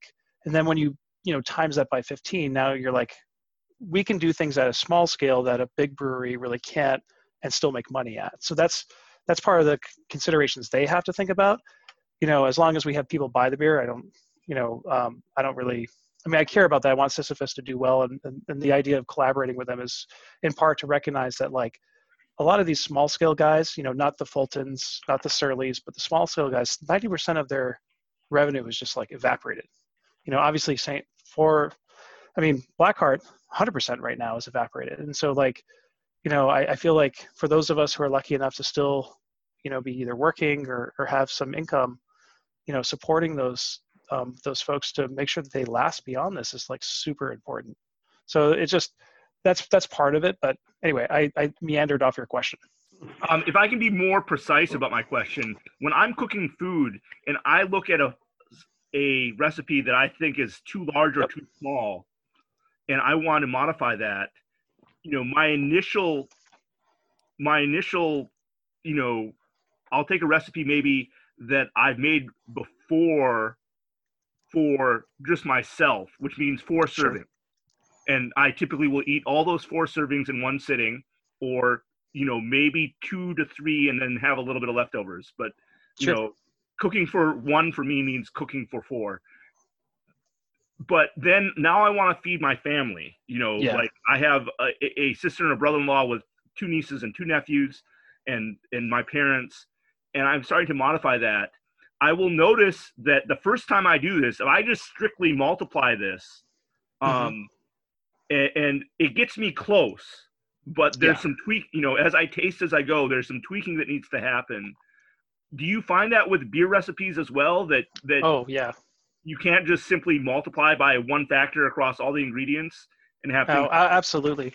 Yeah, there's a huge piece of it. And actually, I brought my book along. So the listeners will not be able to see this, but you guys will have a sense of what this is. This is my brew log, and what you can see here, this entire page is just calculations, right? So it's not that interesting to folks, but one of the big things is efficiency. So when you're doing this system, like you basically, efficiency is like how much sugar you essentially get out of the grains. Big commercial systems have a lot more efficiency. So, the benefit to them is that, what would cost me maybe, $5 extra to throw in a couple of extra pounds of grain, at a big scale would cost, $500, $1,000 extra dollars, So that's where it's going to be, it is a collaboration between the person who really knows that system really well to then go back and say, okay, so this is what I've done on this scale, and here's my efficiency, and this is how I've kind of set this up and my fermentation schedule. And they go, okay, we've done this before, let's adapt this, and we think it will look like X. Now, my hope is, some of it, even on the Zenith City, it's still like your case, MJ, it's still cooking a little bit, and that there is a little bit of guesstimation, if you will. It's not always perfect. But the hope is between the 2, the Sam, who's the head brewer there, myself, and then some of their other experienced brewers, we just sit down and say, this is what I'm going for. Does this work for you guys? How would you adapt this to your system? So, but the mash is going to be the big piece. That's where the grains are converted into sugars. And that's where things will get kind of hairy, I think. Cool. So all the stuff Christian has been talking about is why I was a crappy home brewer, because like at some point you've been in the brew store for 2 hours trying to do the math on your conversion rate, and at some point good brewers go, I'm going to buckle down and I'm going to get this right. And I went, screw it, this seems right. And I poisoned no one. No one has ever been poisoned by a beer I brewed. I did grossly miss. I was brewing a Belgian double and missed my ABV by half. So it was supposed to be 7. It was supposed to be 7%. And I pitched my yeast too hot. It was 14.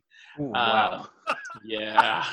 Wow. Yeah, that beer, and it was a honey double, so it went down real smooth. People got real drunk. I mean, is that a bad thing, or? it's a bad thing. Like, look, when someone sets out, by the way, if you guys haven't watched Letterkenny, there's an entire episode devoted to the concept of I'll drink 6 beers. If you set out to drink 6 beers, then it's not a problem when you drink 6 beers. But when you think you're drinking 1 and you're drinking 3 at a time because the ABV is super high, but it's all hidden by honey, you shouldn't accidentally have someone black out in your bathroom. That's the kind of a general rule in life. If someone wants to do that, more power to them. Isn't that the goal? Yeah, so that sounds like mission accomplished. Unfortunately for you guys now, we've got like 1 listener left, and it's probably me still. So Christian, so I know you have other people like have joined Hop Cloud since you guys started. How would people get involved? I know you guys do some brewing. Yeah. Obviously, that was something that's a little harder, but tell people how they get involved if they want to get involved. As we move past all this bullshit. Sure. Yeah, I would say the easiest way is to look us up on Twitter. So we're at Hop Clouds on Twitter, and DMs are always open. And we've got folks who have reached out who have started brewing, and it's a lot of fun when you're doing it with multiple folks who. You've got some folks who are really, experienced, and you have some who are novices, and they can kind of help each other out. And then I would say we've had a couple folks who reached out and said, "Hey, I've heard I should come to you to try and figure out, because I've always wanted to brew, but I don't want to actually go pro." It's like, okay, well, come on in. We'll do a batch together. We'll figure it out, and then it's one of those hobbies where it honestly is a shitload of work. Like every time I do it, I get done, and I'm like, man, that was like 7 hours. My body hurts. Why am I doing this? But at the same time, at some point when all this reopens, we're going to have a shit ton of beer that we're going to have to drink and celebrate that we're all back together, right? We're also talking about one of our openings will be a barbecue and brew. So like a lot of folks, cool. Some of the brewers are also big foodies, and there's been a little bit of, we've heard about a brisket on the podcast. We've also heard about there's some folks who have done some amazing ribs, and so they're like, let's get together, drink some beer, but brew some beer and also like barbecue. And I'm like, let's do it. Let's just celebrate all being able to get back together when we can. Yeah, and get in on that. Yeah, I actually I picked up a tri-tip this morning. That'll be nice. And then took Wednesday off of work, so it'll be a mental health tri-tip. Nice. Very nice. Awesome. Well, hey, Christian, we are very appreciative of the Hop Clouds wanting to be a part of this bullshit, but we're super appreciative, and you guys have done amazing work, and I think I'm really looking forward to actually sitting down and maybe chatting about what Dave's I Know beer is going to look like in the fall. Fucking A, man. Yeah. Yeah, that'd be awesome. I like that. I like that icebox idea. Nice. I like that idea of a 40% ABV. Yeah, that too. Good old tactical nuclear penguin. Exactly. Yeah. Oh, someone knows Brewdog. I do. Yeah. Nice. I mean, if we're gonna host MLS Cup final here in February of this year, we're gonna need to get fucking hammered. Yeah, we need to feel no weather. Yes, exactly. I would just like to thank Christian for just being a really cool dude coming on this podcast, being a great beer person. And if any of you see this person at Blackheart, if we ever get back into Allianz, if you see him around, and you're not a beer person, maybe this person has shut off their SoundCloud right now. You're not interested in beer at all. But if you've turned it on now and you're unfortunately listening to my voice, talk to Christian about. He's very knowledgeable about a lot of different topics. He's a great guy to talk to. Introduce yourself. Very friendly. Reach out because he's a cool dude. Oh, thank you, MJ. All right, are you done sucking his dick? Well, there's an endorsement there. All right. Other United news. Dark Cloud's Twitch stream. You MJ, you were on there, right? I saw you. I was. Christian, you were on the. I did not make it this time. Oh, on Saturday. Okay. It was Bill. You weren't there. It was great. No, I wasn't. We watched the 2011 first leg final. The one that actually had some goals in it. All right, I watched that earlier in the plague. Fair, yeah, exactly. But now the stream, it was great. The other bit of piece of United news, Tyler Miller is playing in a EMLS tournament. He's playing fake soccer online, and apparently that's a thing. So just want to point that out. And then, so guys, I got a cameo from Darwin Quintero. It was not. Explain Cameo. This is a social media site that not everyone's familiar with. So I think I'm gonna drop it in sometime, like right here. Hello, Dave, my friend. Thank you for your support. Thank you for following me when I was playing for Minnesota United. Have a good day with your friends and your family. Thank you, my friend. Okay, so that was Darwin Quintero. That was Darwin Quintero. Fucking A, guys. It was awesome. He did not. God damn. I asked him to say the Days of No are idiots, and he did not say that in the cameo. He's too nice. I think I also think it's mostly because he doesn't speak English very well. It's his second language, which also he doesn't know us personally. That's fair. But so the other thing to point out is that Christian Ramirez is also available. Nice. And does speak English and does, I think, know who I am. I could probably get him to say the Days I Know are idiots for $15. And so if you want to like randomly send me something, let me know. If you want to pay Christian Ramirez $15 to say the Days I Know are idiots, please, cameo.com. So Cameo is you can basically like pay famous people to say shit for you, or to like wish your friends a whole new level of Patreon.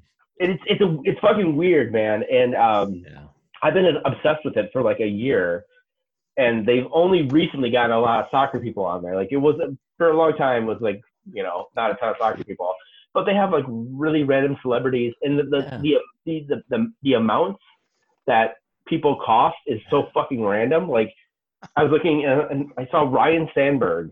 So Cubs second baseman, Hall of Famer Ryan Sandberg is like $125. He'll record like a 2-minute video for you, telling your friend to do, like wishing him happy, whatever. He's getting married, happy marriage or whatever. And then random like WWE wrestlers are like $5 to record a video. It really is like talk about fucking capitalism. Yeah. It's fucking it's like I got Adrian Heath to tell me how much he wants to suck my toes. Yeah, I wish you were saying the truth there, Bill, because god damn it. I'm trying to decide how much money I would pay to have Adrian Heath say #Heath out on a cameo. That would be beautiful. I'm not sure there is an amount that I would say no. That's like reasonable. Maybe you could add this to our Patreon if people want to donate specifically for the Adrian Heath cameo to say #Heath out. Cal Williams is on there. Yeah, so we could get him to say Heath out. Heath is not on Cameo. Callum is. Kendra is also on Cameo. We could we could pay each and every one of them to say Heath out. Oh, Cal's not going to say #Heath out. Kendra. Hey, we're paying them. They better jump. I don't know. What would be even amazing? What would be even more amazing is if you could get Harrison Heath to say Heath out. I think that would probably be the best chance of all of them. Probably that would be the best. God, if I could get him to say something about how he appreciates that I wake up to him every morning. Yeah, I mean, David, I have his picture on my fucking nightstand. So if anyone has a creepy relationship with Harrison Heath on this podcast, David, it's you. That is true. All right. So obviously you heard that Darwin Quintero drop at some point. I'm not sure exactly when I threw it in. I threw it in at some point, but we're gonna keep that in the podcast for here on out. And if you can convince Darwin Quintero or Christian Ramirez to say the Days I Know suck or the Days I Know are idiots or something like that, and can get them to record that on Cameo and send it to you, send it to me, and I will play that in the podcast every goddamn time. That'll be the open of the podcast. Days I Know are idiots. Just a sting. I want to get Dom Dwyer to say he'd much rather be with MJ than Sidney LaRue. That's fair. I didn't know. I don't know if Dom Dwyer's on Cameo or not. So worth a look. I'm looking right now. All right, MJ. I don't swing that way, and I don't know if Dom Dwyer does, but There's no one way. Yeah. It's Dom Dwyer. Exactly. How could you say no to Dom Dwyer? Gender's a spectrum, MJ, and We're all on it. have you seen Tiger King? All I know from Tiger King is that there was a gay guy who made straight guys gay. So Dom Dwyer, he's like the Joe Exotic of MLS. There we go. That's the podcast title. Dom Dwyer is the Joe Exotic of MLS. Anyways, MJ, one saloon. Take us away on one saloon, please. Kind of just trying to latch on to the popularity of some comments David made last week. Jamie Watson and his journey from Minnesota heckled hatred to loon love. I would like to insert 2005. To be fair, I never said up in 2005, third round. I never said Jamie Watson was loved by the loons. I never loved Jamie Watson, but to be fair. But go ahead, MJ. Talking about him going to Nashville as a color commentator, and I just wanted to kind of piggyback on that, as I do, because I have no original ideas. I just kind of try to insert comments about people who have good ideas and try to take them to the next level. So in 2005, in the U.S. Open Cup, the Minnesota Thunder were in USL 1. That was the second division league at the time. And they beat the Chicago Fire Premier. So a fourth division Chicago Fire, Premier USL Premier Development League team. They beat Chicago Fire Premier in the second round, and they advanced to have to travel to Real Salt Lake, or fake Salt Lake, if you will. And the Minnesota Thunder ends up going toe-to-toe with Real Salt Lake. Now, this is the game, Bill, correct me if I'm wrong, that You Dive Like Jamie Watson is born. I think so. So because Jason Kreis, who drew a penalty very early in the game, like in the 9th minute, and or maybe he didn't draw it, someone else did, but Jason Kreis takes a penalty in the 9th minute. Real Salt Lake go up 1-0. But apparently Jamie was flopping all over the place, going down every chance he got, inside the box. And so the chant, "You Dive Like Jamie Watson," was born. After Christ scored the penalty kick, the Thunder actually go up. I was not watching the Thunder at this time, but they were led. The front three were all from Liberia. They were all from the Monrovia part of Liberia, and that was Tarley, Mayonger, and Alan Pay. Did I get the names right, Bill? Yep, you did. And so Mayonger scores, and then Tarley scores and Mayonger scores. Thunder are leading 2-1 for a brief period, and then Jamie Watson ties it 2-2. Jason Kreis scores a second goal to go up 3-2, and that's pretty late. That's maybe the 50th minute, or not late, but into the second half. Tarley ties it in the 66th minute, 3-3. Kreis scores his hat trick in the 70th minute, and it looks like Real Salt Lake are going to advance to the next round of the U.S. Open Cup in 2005, winning 3-2.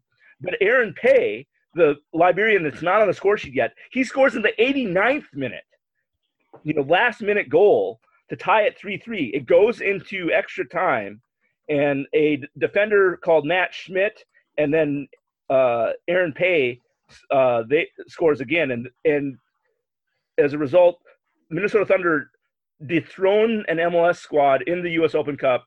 They win by 2 goals in extra time, but that is where You Dive Like Jamie Watson is born. And anytime, he has he played college at North Carolina. his first club was with the Dallas-Fort Worth Tornadoes in the PDL, but then he played for Real Salt Lake, and then he played for the Austin Aztecs U23 team, got briefly played one game for FC Dallas, and then his 2009 was on a very how do we put this? He played for the Charleston Battery, he played for the Wilmington Hammerheads, and then eventually ended up with the Austin Aztecs senior team in 2009. And that's kind of where he found a home. And so he spent, 2 or 3 years with the Austin Aztecs, 4 years with the Orlando City team when they were with USL Pro, with the second division team or third division team, depending on how you count. And then eventually moved to the Orlando City team that went to MLS, all with Adrian Heath as his coach. Mm-hmm. From the Austin Aztecs, Orlando City USL, Orlando City MLS. Briefly in there, he was loaned by Orlando City to the Minnesota Stars in 2012 for their championship run, and then spent the next entire year, 2013, with Orlando City. And then where most people kind of know him as a loon, he came 2014 through 2016, those non-MLS, those NASL years that Bruce McGuire owned the club, or Bill McGuire owned the club. Yeah, I owned it, not my brother. Sorry. the other Bill McGuire that we talk about sometimes here. But, so now he's with color commentary for Nashville. He joins Brad Baker, who we talked about last week, on the video production side of things. Interesting connection. Abu Dinladi and Eric Miller play for the club now, or in the case of pandemic times, don't play for the club now. Correction on a mistake last year, Michael the Rocket Reed played for the USL Nashville SC, not the MLS version. Trivia question. In 2003, Jamie Watson played on the U17 World Cup in Finland and was started at forward and played next to a USA young player at the time that I have been known to heckle. Does anyone know who that is? 2003? Yeah. U17? Yep. Freddie Adu? Very good, David. So you got to make these harder, buddy. He played with Freddie Adu on the U17 World Cup team in Finland. Freddie Adu is on Cameo. Is he? Yeah. Jamie Watson, at it. I'm looking at it right now. Oh fuck! There's a James Watson who's a professional fisherman who's $20. I kind of want to see if he'll do some Jamie Watson, like if he'll. Hey, I dive like Jamie Watson. Yeah. Is it worth $20 to me? Yeah. Maybe, I don't know. Is it worth $20 to somebody else? I don't know. Slide into our DMs if you want to pay for it and send it to me, because we could always use some stings on the podcast. Is the NBA player Jamie Watson on? No, there is no Jamie Watson on Cameo. How much is Freddie Adu? Out of curiosity. $45. That's a little. Yeah, he still makes top dollars. Your Patreon dollars, everyone. You want Freddie Adu to say something? There's an adult film star called Max Adonis for $20, and that's probably a better use of my money. Freddie Smadoo. How much is Mia cool. Hamm? MJ, anyway, anything else on Jamie? Well, I'd just like to go down the line here. Christian, you can join in as well. What is your favorite Jamie Watson moment? And I will go first. My favorite Jamie Watson moment happened actually off the pitch, for as many brilliant things that he did on the pitch. Mine too. That weren't dives. My favorite moments happened off the pitch. First and foremost was when I interacted with him. It was either on Facebook or Twitter, and asked him if it was okay if we kept the "You Dive Like Jamie Watson" chant, and he was all for it. And, yeah. And he was a very good sport about that and self-deprecating. And the other time was I believe it was Brits. It might have been another, not Dark Clouds event, but a Minnesota United event, bar trivia or something like that he was hosting, and he was doing some Q&A. And since most of the people there were not in the supporters group, they were more, peripheral fans or people who sat in other sections, I ended up, doing my homework and asking him some very detailed biographical questions. And halfway through my questioning, as long-winded as I get, he was just like, "Hey, what's your name?" And he was just so impressed with how much I knew about him. He was like, "What's your name?" I swear he won't remember my name now, or even my initials. But it was great to see how personable he was, and recognizing that I had done some homework and asked some questions other than what's your favorite flavor of ice cream, or how do you become a pro soccer player, or something more generic like that. That's actually kind of funny. That ties into actually to mine, MJ. I think he probably would remember your name because, again, I do remember like him scoring that goal in 2014, that amazing goal that he scored. But I think it was when he was a broadcaster for Minnesota United in 2017, the first year in MLS. The friendly that we had, I don't know if you guys remember that. That was like the team did not broadcast that game.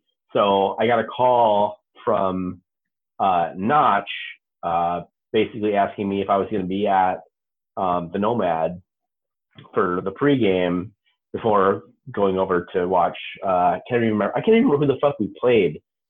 Maybe it was Pachuca or? Yeah, it was Pachuca. Yeah, it was Pachuca. Anyways, so like there was like hardly anybody there. And I was like, I don't know. I was maybe just going to go straight to the TCF or whatever, because when I looked over at Lexington and Selby, walked up to the train, and he's like, Jamie Watson's going to be there. Their team's recording something.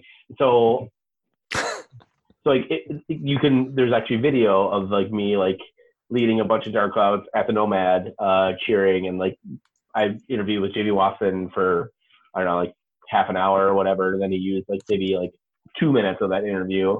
And he was great. He's like, yeah, he actually like had a beer with us, because he's like, yeah, I'm working, but I'm not like, I don't have to go on like a live broadcast, so fuck it, whatever. I'll toast you guys and have a beer. And then I don't know, it's maybe like 3 months later or whatever. Saw him at a team thing, and he actually came up and was like, hey, David, how's it going? Like, he actually remembered my name. I was like, yeah, I respect the shit out of people like that who, as much as Jamie Watson was a diving little shit, the guy's, he's a good person. So respect the hell out of him for that. So that is like my most endearing memory of Jamie Watson. And so that's what I want to convey out to the world. That's cool. Yeah. Anybody else? Yeah, sure. Just last year, I was out in Montreal for an away match, and Notch and I went up to say hi before we left the stadium. Him and Cal were doing the match. I don't think Kendra made the trip. And we went up and we were talking to them right after the game, and then they were going to go. They were at a commercial break, and they were going to go to they were going to come back and do the post game, and we had Dark Cloud flags with us, and they're like, can you guys hang around? We'll interview you. And so they came back, and they were doing a little post game, and then they went to another commercial, and they're like, all right after this commercial, we're going to interview you. And we were holding up our flags, and the commercial's just about to end, and the security dragged us off. And later, like a week later, I saw the video, and you could see Jamie turn around to interview us, and he's like, where did they go?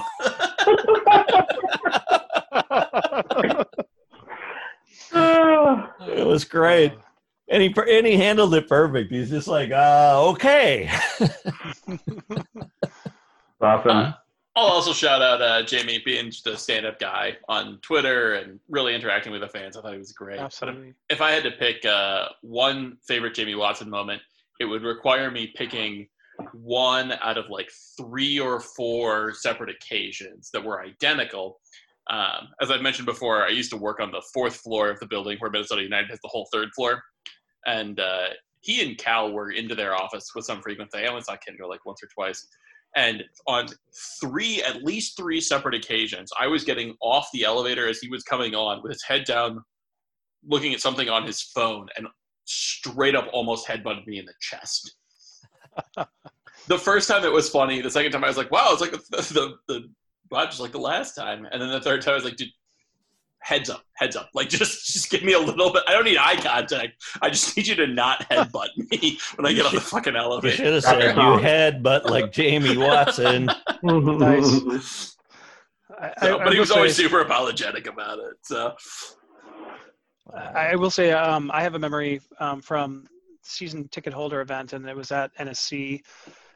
And if I remember, it was like August, and I don't remember if this was 2017 or 2018, and it was hot as balls, right? And like we're out there, and my son really wanted to go, so I'm like, fine, I'll take you to this thing.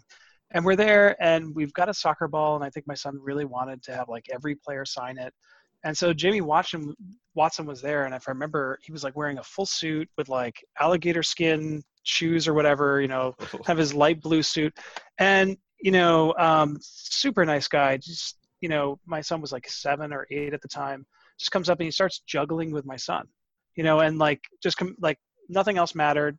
They just ended up juggling for like 5 or 6 minutes. Asked him like who's his favorite player and all these things, and and that kind of struck me as later on, when he was doing color commentary at Allianz last year, come up and be like, hey, yeah, I remember you from the season ticket event and all that stuff. And so he's just that type of guy. Awesome. Thank you all for contributing. It's a good obituary. it's a shame he picked a fight with that street gang. Yeah. From now on, you will be called Jamie Watson because you're not with Minnesota United anymore. You're a rival, Jamie.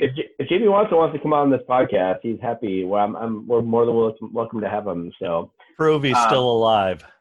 Make it happen, David. You're the rainmaker. Make it happen. It could. Yeah, we're getting another former Minnesota United player who actually played with Jamie Watson. As a matter of fact, mentioned Taka time coming on the podcast next week. So. Let's briefly talk about the match that we that we wanted to watch. Confederations Cup 2009, USA versus Spain. I'll set the stage. So this is in like June of 2009. So it's the year before the World Cup down in Brazil. In South Africa. South Africa. You're right. Sorry. Yeah, South Africa. We did not qualify for the Confederations Cup down in Brazil. No. I do remember this was right when my marriage was falling apart. You were on good times. So I definitely remember watching this match at the local and getting really fucking hammered watching soccer. So why don't you guys talk a little bit more about it? Yeah, I know a lot more about it. So the big thing about this match is going into it, our group stage, we lost our first 2 matches. Italy? Yeah. And Egypt. So we were going into our final game against Egypt, and we needed to score 3 goals. And we needed Brazil to win by 3 goals. Yeah. No, did we? So no. Yeah. Are you sure? Did we draw with Egypt? And no, we won. So we won 3-0 against Egypt in our third game, and Brazil won 3-0 in their final game against Portugal. Okay. And so we made it to the next round, and so we played Spain. We played horrible our first 2 matches. Defending Euro Cup champions, Spain.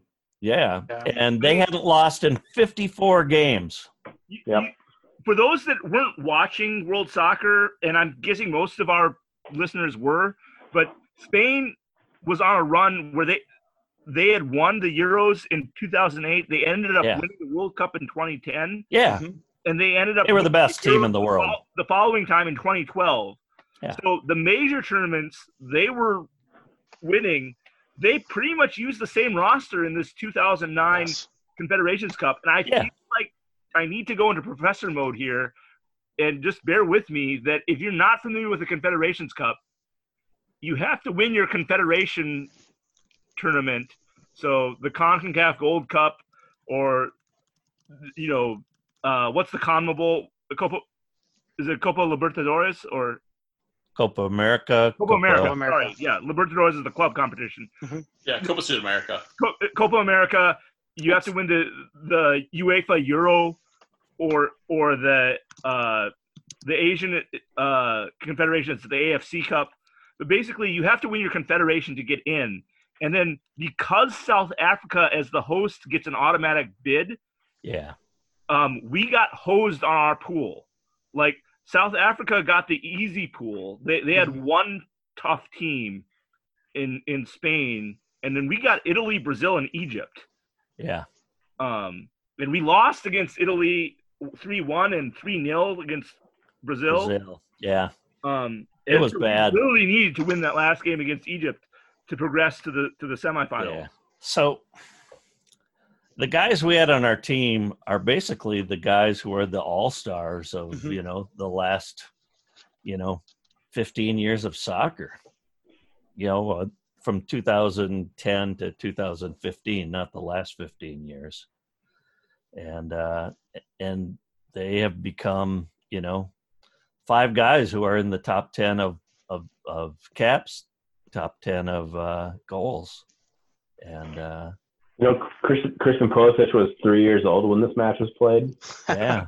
Oh, it's crazy. And he will not be in the top 10 of caps and top 10 of goals is my guess. Anyways, sorry, Christian, go ahead. Oh, no, I was just going to say, I was struck with watching the game. There was 2 things that really struck me right off the bat, which was when you look at this Spanish team, which, they were rated number 1 going into this game, rated number 1 in the world. To MJ's point, they would go on to win the World Cup. I mean, just the starting lineup, Xavi, Piqué, Ramos, Puyos, Casillas, David Villa, Fabregas, Xabi Alonso. I mean, you literally have Torres. Some of the absolute best. And then on the U.S. side, David Villa. Yeah, I mean, David Villa when he actually was good. And then, but on our side, the thing that struck me was there's literally not a player who on the day of the game was over 30, right? No. So everyone, I mean, Altidore is 19, Charlie Davies, who played actually really well. He was great 23. that day. Bradley was 22. Even Howard was 30. Donovan was 27, and it kind of made me appreciate watching this game. Wow, when these guys were in their prime, they were fantastic. But it also made me realize we did a real disservice to kind of that next 5 to 10 year generation of not working them in during Jurgen Klinsmann and then Bruce Arena and the team. Now I get it. You got to earn your spot. Or they didn't fulfill their promise. Exactly. Yeah. It's just wow. There was almost, after this group, it was almost like a lost generation. But when these guys were on, that 4-4-2 was pretty much rocking. Now both of the goals were kind of ugly, but still, it was it was kind of impressive. Well, with that Spanish team, you weren't breaking down the defense. There wasn't a way that you were gonna totally, tiki-taka your way in and then beat Casillas. You weren't if you were gonna score, you were gonna score ugly, and that may have been the U.S.'s their saving grace in this game. Totally. Is whereas other great teams at the time had a style and they wanted to play a certain way and they felt like they could. You couldn't break down Spain's defense. For a decade, no one could break down that defense, but the U.S. was willing to take one ball, make one stupid pass that Spain wasn't expecting them to make, and all of a sudden there was space. And in that game, that two half chances turned into a win. Yeah, and Josie's wasn't pretty, but he had him beat. Yeah, It's true. An interesting trivia tidbit on Josie's goal. I think Charlie Davies did a lot of great work on that. Oh yeah, for sure. But I think both USA goals, as much as you want to credit Altidore and Dempsey for doing the work, the people who the second and first assists should get a lot of credit. Yeah, Davies and Donovan. Yeah. Yeah. Sure. So on the second goal, Dempsey's goal, Donovan and I think it was Failhaber subbed in. Was it? Yes. That just he picked off or got to a loose ball and then dribbled by two players to get it over to Donovan. I think it was Dale Hubbard. Anyway, back to the first goal. Trivia tidbit. Both Altidore and Joan Capdevila, the defender that he boxed out, were playing for Villarreal at the time. Yeah, they were. And so if there's one person that kind of knows Capdevilla's strengths and weaknesses at the time, it would have been Altidore, and Davies got him that ball. It took a deflection, but he was trying to pass him the ball, and despite getting a foot on it, it still got to him because Altidore used his body so well to really, really shield off Capdevila. And Iker Casillas gets a hand on it, but it's not enough. And I'm looking at that when that's how you score against Spain, right? Yeah. And then that match got so crazy towards the end, with Bradley's red card, which I don't even think that was a yellow card. Yeah, they had to find a way. So a fun fact: if Spain had beaten the United States, they would have beaten Brazil's record for undefeated in a row. They were tied with Brazil at 35. They had not. Well, can you tell me the year that Spain had last lost a match? This is 2009. So when had Spain last lost a match? 2006? 2006, yep. Yeah. Correct. That was the last time. So they lost this match, and then I don't think they lost another match until 2012. Wow. So that's how fucking dominant Spain was. Wow. Those of you who have talked to me about soccer, or especially those of you listening to this podcast that have played broomball with me or been on one of my broomball teams, know how much I value defense and know how much I appreciate defense. One of the things that really stuck out rewatching this game was, yes, Tim Howard's fucking amazing. He's 30 years old and still probably in his prime for a goalkeeper. But looking at our back four of, Oguchi Onyewu and Carlos Bocanegra in the center, Captain Carlos Bocanegra, and then Jay Demerit and Jonathan Spector. Oguchi Onyewu is just blocking and intercepting so many passes, blocking so many shots. Carlos Bocanegra is kind of, as a captain, managing that back line, managing both central further back midfielders. He's managing that game. Jay Demerit, has been heralded as this was his getting recognized tournament where he really showed on both sides of the ball, both defending and attacking, what he could do in this tournament. And it was really fun to see, partially because of the players that we had and the talent that they had at defense and being very competent, and Bob Bradley's defensive system to shut a very, very potent Spanish attack down in 90 minutes. That it was really impressive. Yeah. Cool. All right. Well, let's wrap it up here a little bit. We don't really have any questions. And we're going to talk about Bundesliga next week. But tips, tricks, and treats to survive the Rona. MJ, what do you got? Oh, me first. Yeah. I would say I haven't picked up anything really new since the last time you talked to me as far as surviving the Rona. I have some things that I haven't shared on this podcast yet. And so I would just say you want to balance things that are old and familiar with new things. You don't want to get stuck in a rut where, for example, for TV shows, I'm in season 6. I've been binging Star Trek Deep Space Nine, and I'm in season 6. And this is a series that I've watched twice before all the way through. And so it's considering our political climate in the U.S. and how political, or that sort of mix of culture and dealings with racism or outsiders or immigrants, and dealing with the mixture of religion and politics and power plays, and how people that could be your ally one week could be your enemy the next week, depending on how certain social, political, or economic things change. It's very, very interesting for me to watch it in this current light. So I've been watching Star Trek Deep Space Nine. That's my familiar thing. And I've been getting into Babylon Berlin, something completely new. I'm fixing bicycles. Love Babylon Berlin. Yeah. Shout out again to Wes Burdine and, David Zeller and Sheila Reagan from the Minnesota Football Show that have gotten me into that.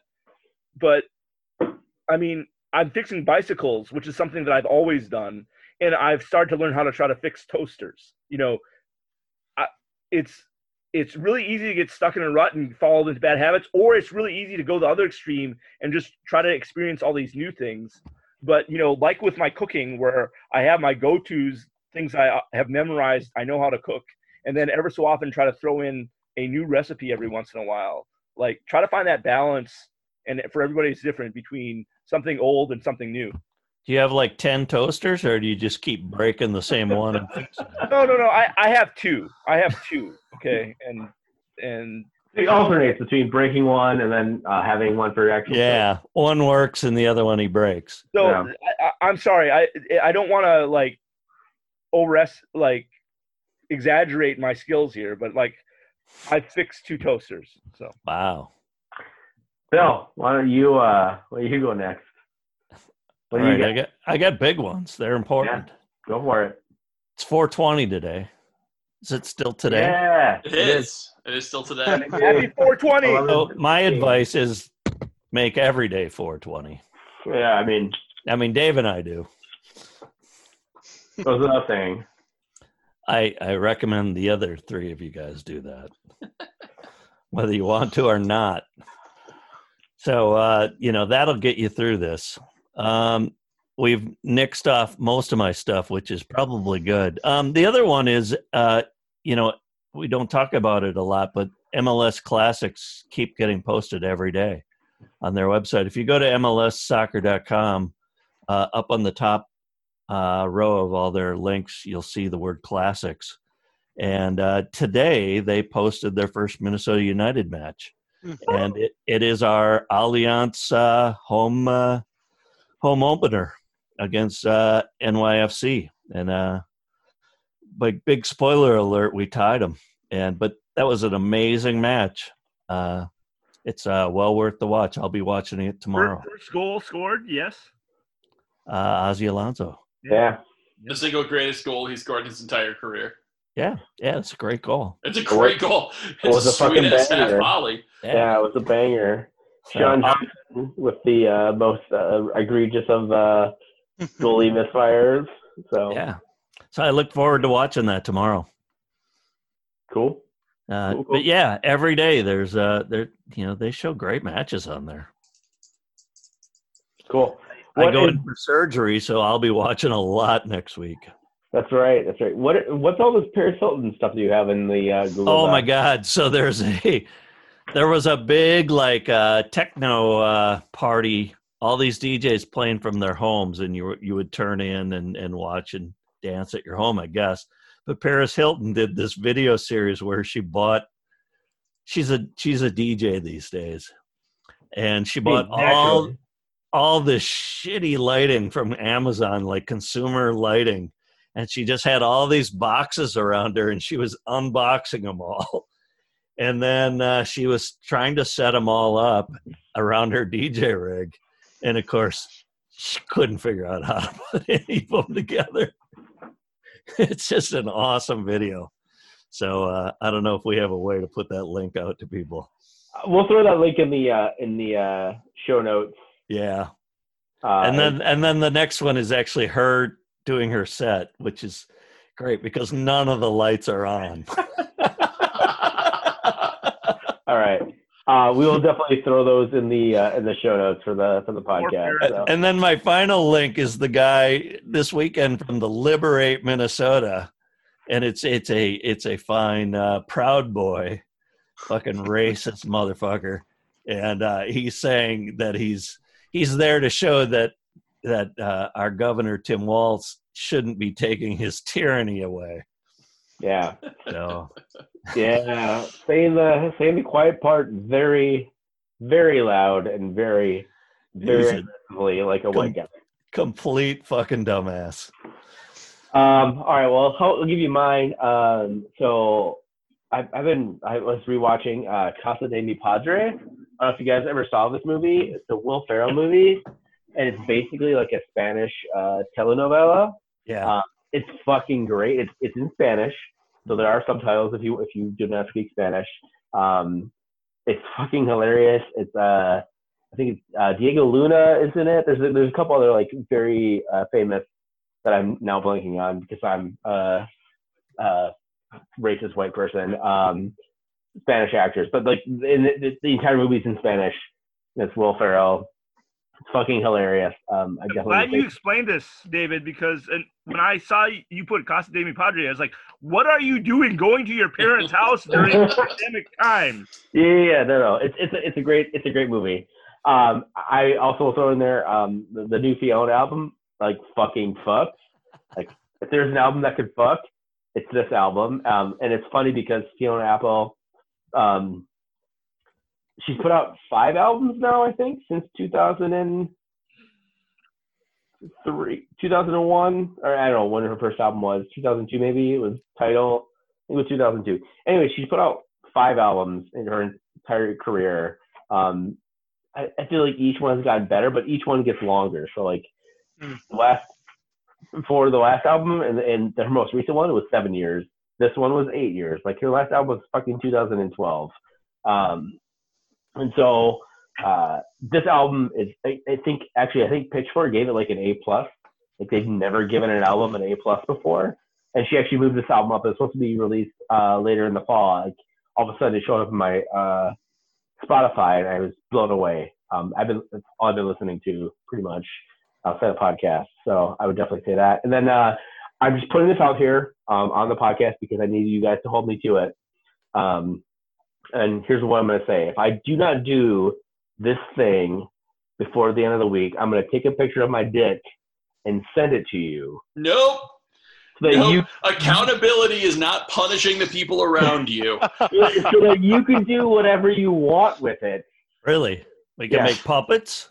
Puppets, whatever. I am going to organize my scarves, or I'm going to catalog my scarves and organize my records. And if I don't do it, I have taken a picture of my dick. I have I've already like set up the thing to send it. If I don't click, no, I've done this. So if you can I commission Christian to do a beer with your dick on the label? No. Whatever you want. Not happening. 12:01 a.m. on Saturday. If I haven't done these things, all right. If I haven't clicked the button, you all are getting pictures of my dick. Nice. You can do whatever the fuck you want with them. I have places for it to go. Dick being naked, could you shroud it in one of your soccer scarves? No, I want the actual dick. Oh no, yeah, and it will go everywhere, and I'll make like memes and. Oh yeah, no. MJ, I don't think you realize pictures already taken. Like fully. Well, I realize that. I'm asking you to take a new picture. He sends it to women. We're just the guys he wants to send it to. It's in a thing that I cannot change. And the only thing I can do is like click a button. And if I do not click that button, you're going to get my dick at 12:01 a.m. on Saturday. My gut reaction is to say, fuck that. But that's not the phrase I want to use. This is a horror film, and he's panicking. You're going to get that. You're going to get that dick at 12:01. Or you're not. Dan, consent. You're seeing which of your friends are scared of dicks. You just by showing up on this podcast, you've assumed consent for everything. So sorry, Dan. I did not sign that paperwork. What I did my contract. Yeah. What do you got? So within the last week, I started and entirely finished The Outer Worlds. which I highly, highly, highly recommend. For those of you who have been listening this long into the podcast, I'm so sorry that your life has gone off the rails. But I referenced Fallout New Vegas last week, which I had been playing through, and then kind of grew tired of. It was like a sixth playthrough or something like that. So I think I've read that right. It's the same studio, Obsidian Entertainment. Totally phenomenal game. It's got elements of New Vegas, BioShock, Borderlands. It plays a little bit in the Mass Effect arena with the companion stories. So truly phenomenal game. Honestly, if you're like me and you can't work to anything that has words, the soundtrack is awesome and it's on Spotify, so I recommend that. If you're not a big video gamer, which I think perhaps the vast majority of people on this podcast are not, the Big Family Cooking Showdown on Netflix, highly recommended. It is a British cooking show, which is to say it's extremely delightful, hosted by a former Bake Off contestant who is wonderful, and it's just like very Bill, I swear to God, if there's a dick on that phone, I'm gonna murder you. I was showing you my Sudoku, my video game. All I saw was a screen moving towards the camera with no distinction. And you can't tell me, based on the previous conversation, that was a legitimate worry. My dick is not showing up into your inboxes until 12:01 a.m. on Saturday if I don't do the thing I'm supposed to do. Guys, have faith in me. No. Why would we do that? Christian, how are you surviving COVID times? I haven't drawn a dick on this page for two episodes, so. I actually enjoyed this last week. I watched the English Game with my spouse, with Layla. So Bill had recommended it, and she's a fan of Downton Abbey, and so that actually got her to, on her own, search up Sunderland Till I Die. So I'm like, yes, nice. The master plan is slowly working. Although I think there's a little bit of, Sunderland Till I Die is a little bit depressing. So we fell off a little bit on that one. But I think, part of it is, maybe it's just a mindset thing, but looking at this like an adventure. So as an example, on Saturday, I have to brew the next beer. I have to grind 26 pounds of grain that is in like whole husk, right? So to try and do that by hand is almost impossible. So I basically tried to rig up a grain mill with my pasta rollers, and found out okay, that's not going to work. And so now I'm going to have to try something else. And my son and I decided to play soccer tennis in our driveway by rolling out the garbage cans and putting in between us and just play soccer tennis. So we're kind of improving, if you will, plus checking out a whole bunch of different recipes that are super basic based on things we've got, and then just what, hey, this might not turn out the way we want, but let's just give it a shot and give ourselves permission to be okay with if it doesn't turn out perfect. And so that part has been actually kind of really wonderful. Cool. All right. Well, so hey, David, can we just answer my friend Eric Grady's question briefly? Sure. That's not the next part of the agenda. Next part of the agenda. Jumping ahead is where we shit on Andy Slutsk. Let's not forget this. Yeah, no, he's a terrible human being. His wife Mags, fucking amazing, brilliant woman, who for some reason picked Andy, and I have no fucking idea why she did. Maybe she lose a bet. Probably Stockholm syndrome. Bet. Yeah. Or Stockholm syndrome. Dick pic. Very good, Dan. Oh. Yeah. Stockholm syndrome, apparently. And Andy, who he definitely knows who the Rolling Stones are. I'm pretty sure he does not, or he knows who the replacements are. I'm pretty sure he does not know who Husker Du is, because he's a fucking idiot. Yeah, Husker Du. Yes, he's a fucking idiot. Andy Slutsk. At Lee Cribs on Twitter. He's a fucking idiot. So don't add him. Don't add him or anything. But he's a fucking idiot. All right, MJ. Moving along. Want to answer a question? So, my friend Eric Grady asks, who do you watch in the Bundesliga and why? And I think a large part of the motivation is they're the first league that's probably going to start up that anybody cares about. No offense to the Nicaraguan and Belarusian league or the K League, the Korean pro football league that's going to start up here. Mm-hmm. But I think a large part of his reason for asking this is there are a lot of U.S. nationals, a lot of Yanks abroad that play in the Bundesliga. But I do not watch the Bundesliga for Yanks abroad. I watch Union Berlin because I like their narrative, history, and political stances. So and terrible soccer. And they're bad. Yeah. They're like Everton level. So you like them? Yeah. Well, but they're like the Sunderland of Everton. They're better than Hertha, who hires Jurgen Klinsmann to fix their problems, who doesn't fix their problems, and then they fire Jurgen Klinsmann. Yeah. I was gonna say we should hold this for like another podcast because okay, I'm fine with that. Bundesliga. Yeah, let's do a Bundesliga one next week. Yeah. So let's hold this question, MJ. Is that cool? Yeah, that's fine. I apologize for jumping the gun. No. It's all right. I just think I think we could actually probably spend like 45 minutes talking about Bundesliga. Yeah. I have some thoughts. I'm sure Bill has some thoughts as a Poly fan. So. I mean, Christian, do you specifically have any thoughts about Bundesliga that you want to? Well, I guess the only thing I would say is I do follow Dortmund, and the reason is because I actually had a chance to visit Westfalia Stadium, and and it was actually at their fan like opener. So it was the Legends match. They played the Liverpool Legends actually before, and the Dortmund Legends. And, I will say that the stadium, like a lot of stadiums in Europe, it's not nearly as luxurious as any of the MLS stadiums. But the only way I can really describe it is it's like a slowly radiating nuclear reactor. It's like this incredible energy that is just pulsating.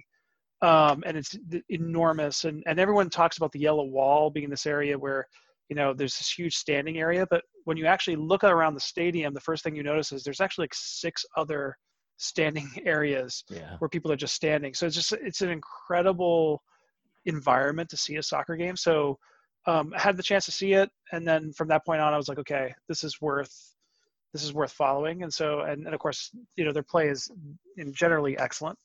But it's a great area. It's great team to follow. Awesome. Cool. All right. So Christian, where can people find you, find Hop Clouds and follow you guys? Yeah. So Hop Clouds is at Hop Clouds on Twitter. And then I'm at C Fichette MPLS, I believe. Cool. Couldn't know your stuff. You can rate and review our podcast on wherever you find this fine podcast. I just looked at our Apple reviews. I had to log into my iTunes account for the first time in like 3.5 years, probably since I first started this podcast, and we're at like 4.5 stars generally. Wow. Yeah. Out of 5? Out of 5, yeah. One person reviewed us, and we have 4.5 stars. No, how's that work? We've had like 19 reviews. Oh. We have like 17 5 stars and like 2 1-star reviews. Yeah, I like those 1 stars are the best. Did they actually leave reviews or just hit stars? Nope, they did not. There's damn. Yeah, so no more dick pics, please. No, no shit sandwich. Actually, I'll chat with Christian about this, but like, if you leave, so we haven't had an actual review on our fucking podcast, I think, for over a year.